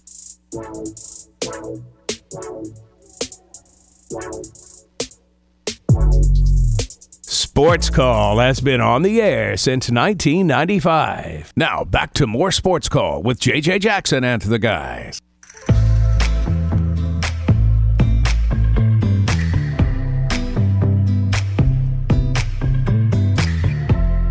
Welcome back into Sports Call on Tiger 95.9 FM and on the Tiger Communications app. J.J. Jackson inside the studio here with Tom Peavy and Ryan Lavoie. Hope that you're doing well on this Wednesday. Your thoughts are welcome on the Auburn Bank phone line, 334-887-3401, or toll free at 1-888-9-TIGER-9. Bruce Feldman reporting moments ago that the University of North Carolina at Chapel Hill, you know them as the Tar Heels, their offensive coordinator Phil Longo is leaving to go to Wisconsin to be the offensive coordinator, and now the UNC offensive line coach Jack Bicknell Jr. is also leaving UNC to also go to Wisconsin. He coached with Longo at both Ole Miss and at UNC. And you'll remember that name, Jack Bicknell Jr., by the way, because in 2020, he was on Gus Malzahn's staff. here for the Auburn Tigers. So, seeing all of the coaching carousel dynamics here play out in front of us and keeping up with all of it. Some NFL news for you that we saw moments ago that's noteworthy to Auburn football fans out there. Today, a lot of people wanting to follow the Odell Beckham Jr. situation. Where is he going to play? Is he even healthy enough to play? At this point, it feels like, honestly, dude might just want to sit out the rest of the year and come back fully healthy for the 2023 season. But Field Yates, within the last 10 minutes, reporting that the 49ers hosted Marlon Davidson on a free agent visit today. 2020 second-round pick out of Auburn, of course, did not have a good career for the Falcons. Couldn't stay healthy. Had an interception and a sack of Tom Brady. Notable plays for him during his tenure there with Atlanta. But we'll see if he gets a deal there from San Francisco. As, we're trying to keep you up to date on all of the news and happenings here in the sports world. Yep. Braves news, I showed it to Ryan. I guess you said you had seen it, but Kenley Jensen. Boston Red Sox. Going to the Boston Red Sox. So two-year deal. No longer an Atlanta Brave. Yeah. Big. Another one today was Wilson Contreras leaving the Chicago Cubs to sign with the St. Louis Cardinals, going to play for a team in your division. I'm sure Cubs fans are thrilled with that and will show him great gratitude for his time. When he comes back to Wrigley Field. With Contreras, it was a matter of where he was going to go because, I mean, he did the whole final farewell in the Cubs' last home game. They did a whole farewell to him, so they knew he was going. It was just a matter of where he went. But, he signs with their bitter rival. Was actually talking to JJ about them last night on the phone, brief conversation. I'm surprised at the Cubs' free agent strategy because they're one of the big suitors for Dansby Swanson. Yeah. And they've already signed Cody Bellinger, which was definitely a notable signing. Yet the Cubs only won, I think, like 72, 74 games last year. So I don't really know the thought process on spending a lot of money when you're also letting go of one of the better catchers in baseball in Contreras. And I just they seem like they are a mixed signals organization. Sometimes they act like they want to spend top 5, top 6 money in the sport, and sometimes they act like we got to back off. We're not a big spending club. We just can't spend that much. Right. And so I'm really kind of confused how they let someone as good as Contreras walk, and then they're also looking at giving Dansby Swanson $20 million a year plus.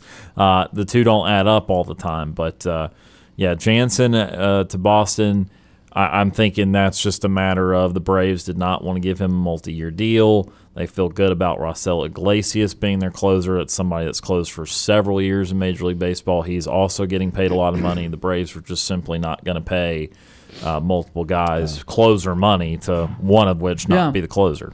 And I think Braves fans also just need to go ahead and get comfortable with the fact that Dansby Swanson is not going to be back with the Braves. It really, all signs are pointing to that's not going to happen. And then the more and more you read, that it sounds like Vaughn Grissom is the guy that they want to be to take over. He's been working with Ron Washington. There's been a lot of stories on Vaughn Grissom working out with Wash.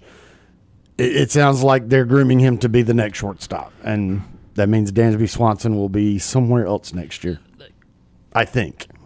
I was going to say they call this time the hot stove time for Major League Baseball. Once we've gotten to the winter meetings, you see this free agency period pick up, and we've seen Vaughn Grissom's name a good bit in the playoffs last year. Remember, he started working out in the outfield as well, because left field is another position the Braves are starting to solidify, and a name that the Braves were linked to today is a former prospect that the Braves had that has turned in a several-year professional career and possibly being reunited by Elvis Andrus as sort of a stopgap at that shortstop position until you truly feel comfortable with what the next plan is in place. So they do have options, it appears, in the conversations they're having.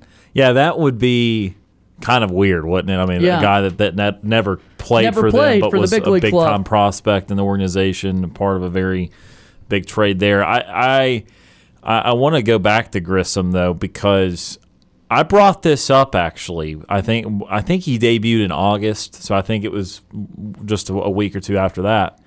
And I thought to myself, and I really believe I said it on this show, that if he played well enough, the Braves are going to think to themselves, well, we got to put him somewhere, and Albies is signed long-term, and you just signed Olson long-term, so obviously he's more of a middle infielder, wouldn't be playing corner infield. Austin Riley's at third. You're kind of looking at short, and you're saying, I know Dansby's great, but we're going to have to pay him a lot of money. I'm just saying, if Vaughn plays really well, could they think that thought? That, well, we got a plan B if things don't work out with Dansby, and that seems to be exactly what they're doing, whether I agree with it or not, or whether it's the smart move or not. It is a very interesting thing. I talked about how the Cubs are being interesting with their spending. The Braves are spending more than they ever have, and yet it still feels like they're doing things because of cost. That they were not able to sign Freddie last year to a long-term deal, and yet they spent a lot of money to sign Matt Olson to a long-term deal. They have reached agreements with guys that are very young, like Spencer Strider, and obviously the Acuna and Albies, and I just mentioned the Olson and Riley contracts. I think there's still one or two more that I'm missing, though, on long-term contracts. But they've spent so much on these guys that they've kind of worked themselves into their salary is kind of their salary. Like they've got some they've edged out on what they used to be, so they do have some room, but they've got a lot of money committed for 8 or 9 players. And look, they're great players. I'm not arguing these contracts, but I want to point out to people, and this is going to be a long spiel. I apologize ahead of time, but I want people to understand this. This is the cost of doing business, okay? Everyone and their brother, as they should have, talked about how great of a steal some of these contracts were, like the Acuna contract, like the Albies contract, really all these contracts for the most part, except for maybe just Riley because it's such a huge contract. Say, wow, what great value for these young players. Well, here's the downside of that. Why these players take these contracts? Because you say, oh, why are these they say, oh, you're forfeiting so much money when you would have been a free agent. They make this money on the front end. Because in Major League Baseball, you have what's called contract renewables and you have arbitration.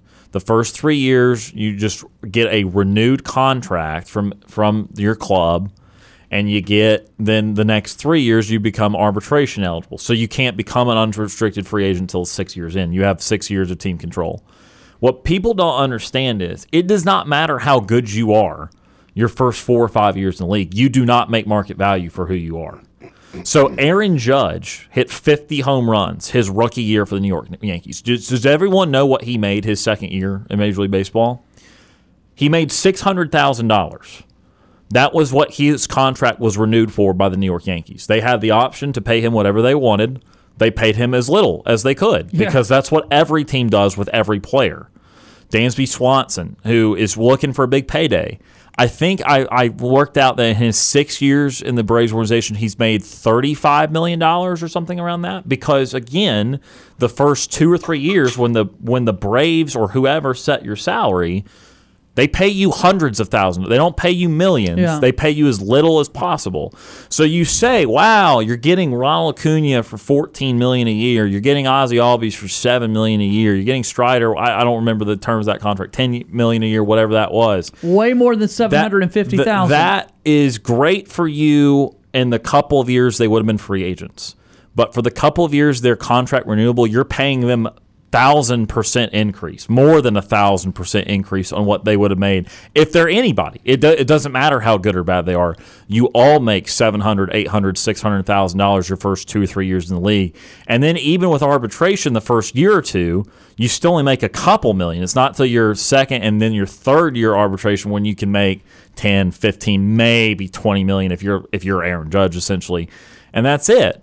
So you save money on these guys for the first or for the last 3 or 4 years, but you pay them a lot more than you would have in the first 3 or 4 years. And so that's why these guys do it. It's guaranteed money. It's guaranteed $100 million, $150, $70 million, whatever. Wander Franco did it with the Tampa Bay Rays. If you want another example, you get this guaranteed money.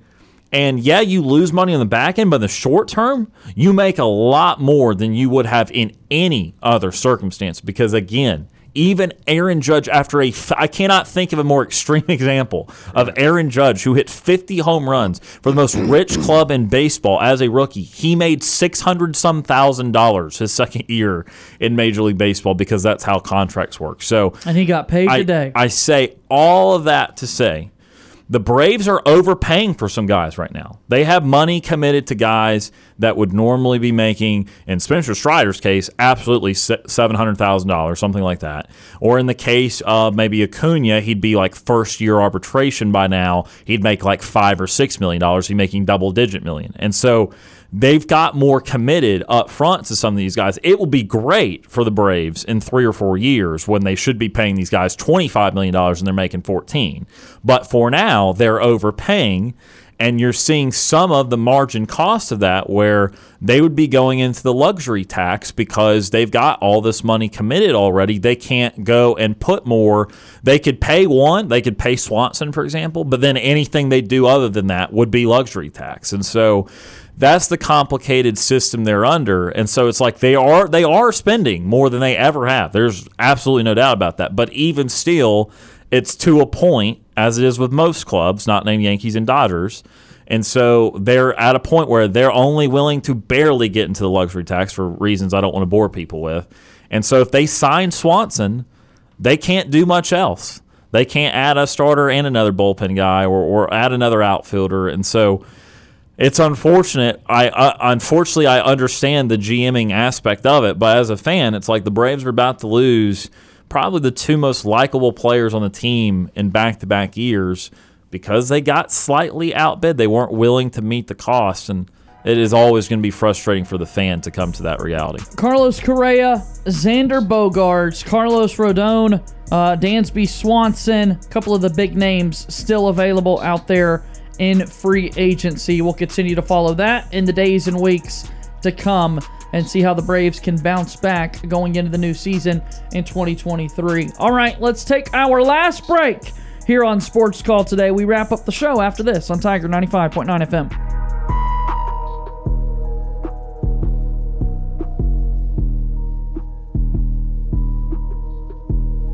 May we have your attention, please? Ladies and gentlemen, can I please have your attention? We're Auburn's first and Auburn's favorite sports talk show. Hi, my name is... What? My name is...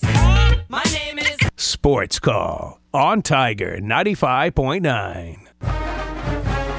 I'm Deshaun Davis, former Auburn Tigers football player and all-SEC linebacker. You're listening to Sports Call on Tiger 95.9.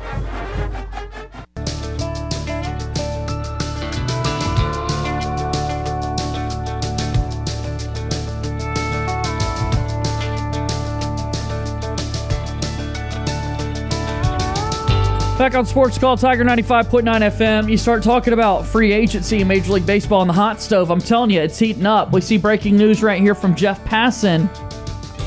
The Oryx Buffaloes have lost a player. What? Oh, it's that Japanese guy, the right? Nippon Professional Baseball League, signing a 5-year, $85 million deal with the Boston Red Sox. Outfielder Masataka Yoshida coming to play for the Boston Red Sox. 29 years old, an on-base machine. He led the league in OPS the last 2 seasons.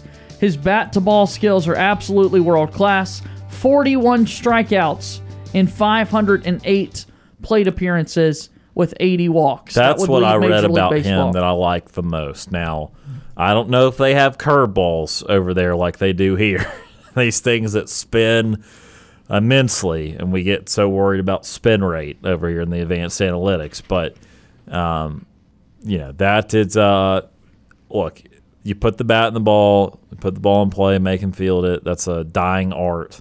It's so simplistic, but I appreciate anyone that's just, even if it's just like a hack, you just slap at it. It's a tapper back to the pitcher. I don't care. There's just too many strikeouts in baseball today, so we'll see if that guy can put the ball in play for the Red Sox. And look, some guys from Japan have been awesome. Masataka Yoshida. Yes. And there is a starting pitcher from Japan that's on the market. Possible option for Dice the K? Braves. Yeah. Kenshin Kawakami. Yeah. I like how you're talking about there's too many strikeouts in Major League Baseball and things like that.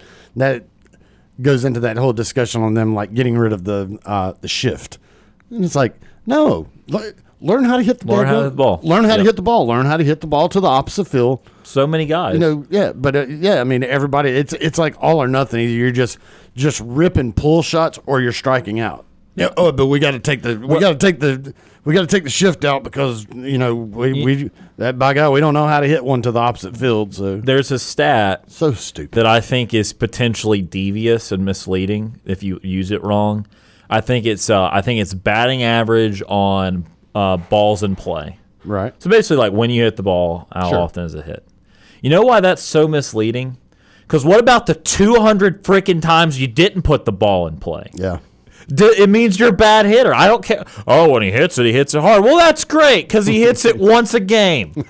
Automatically, he strikes out 3 times every single game. Yep. So, but that one time, pretty wild. Oh, it was a line drive. That one time was a thing of beauty.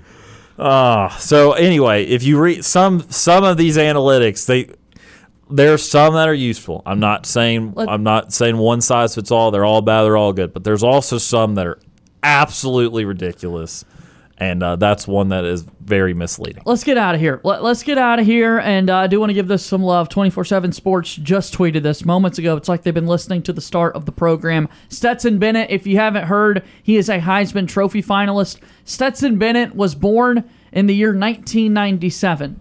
Would you like to know who else was born in the year 1997? Probably like Lamar Jackson, who won the 2016 Heisman Trophy. So their post-2016 Heisman winner, Lamar Jackson, 2022 Heisman finalist, Stetson Bennett, both born in 1997. Yeah, the biggest difference is Lamar Jackson deserved to be there. Yeah. Whoa. Our show is about to Can end. we retro- but since we've Justin got you Herbert covered is on about entertainment for the evening. Here's Sports Call's Nightly TV Guide. All right, you played it anyway. Since Justin Herbert is about that age, can Justin Herbert, for what he's done in the NFL, be in the Heisman watch? Since it's guys old enough to be multi-year I like that. NFL guys. I like that. Sorry for starting early. Here's our Nightly TV Guide. Our show is about to end, but we've got you covered on entertainment for the evening. Here's Sports Call's Nightly TV Guide. The Nightly TV Guide is brought to you by our friends over at White Claw Hard Seltzer. Here's what's on television tonight. Eastern Kentucky at Tennessee at 6 on the SEC Network. In men's college basketball, Nebraska and Indiana. Indiana, number 14 in the country, at 7:30 on the Big Ten Network. Fun matchup in Gainesville tonight. UConn on the road at Florida on ESPN2 at 8. UConn led by head coach Dan Hurley, the number 5 team in the country.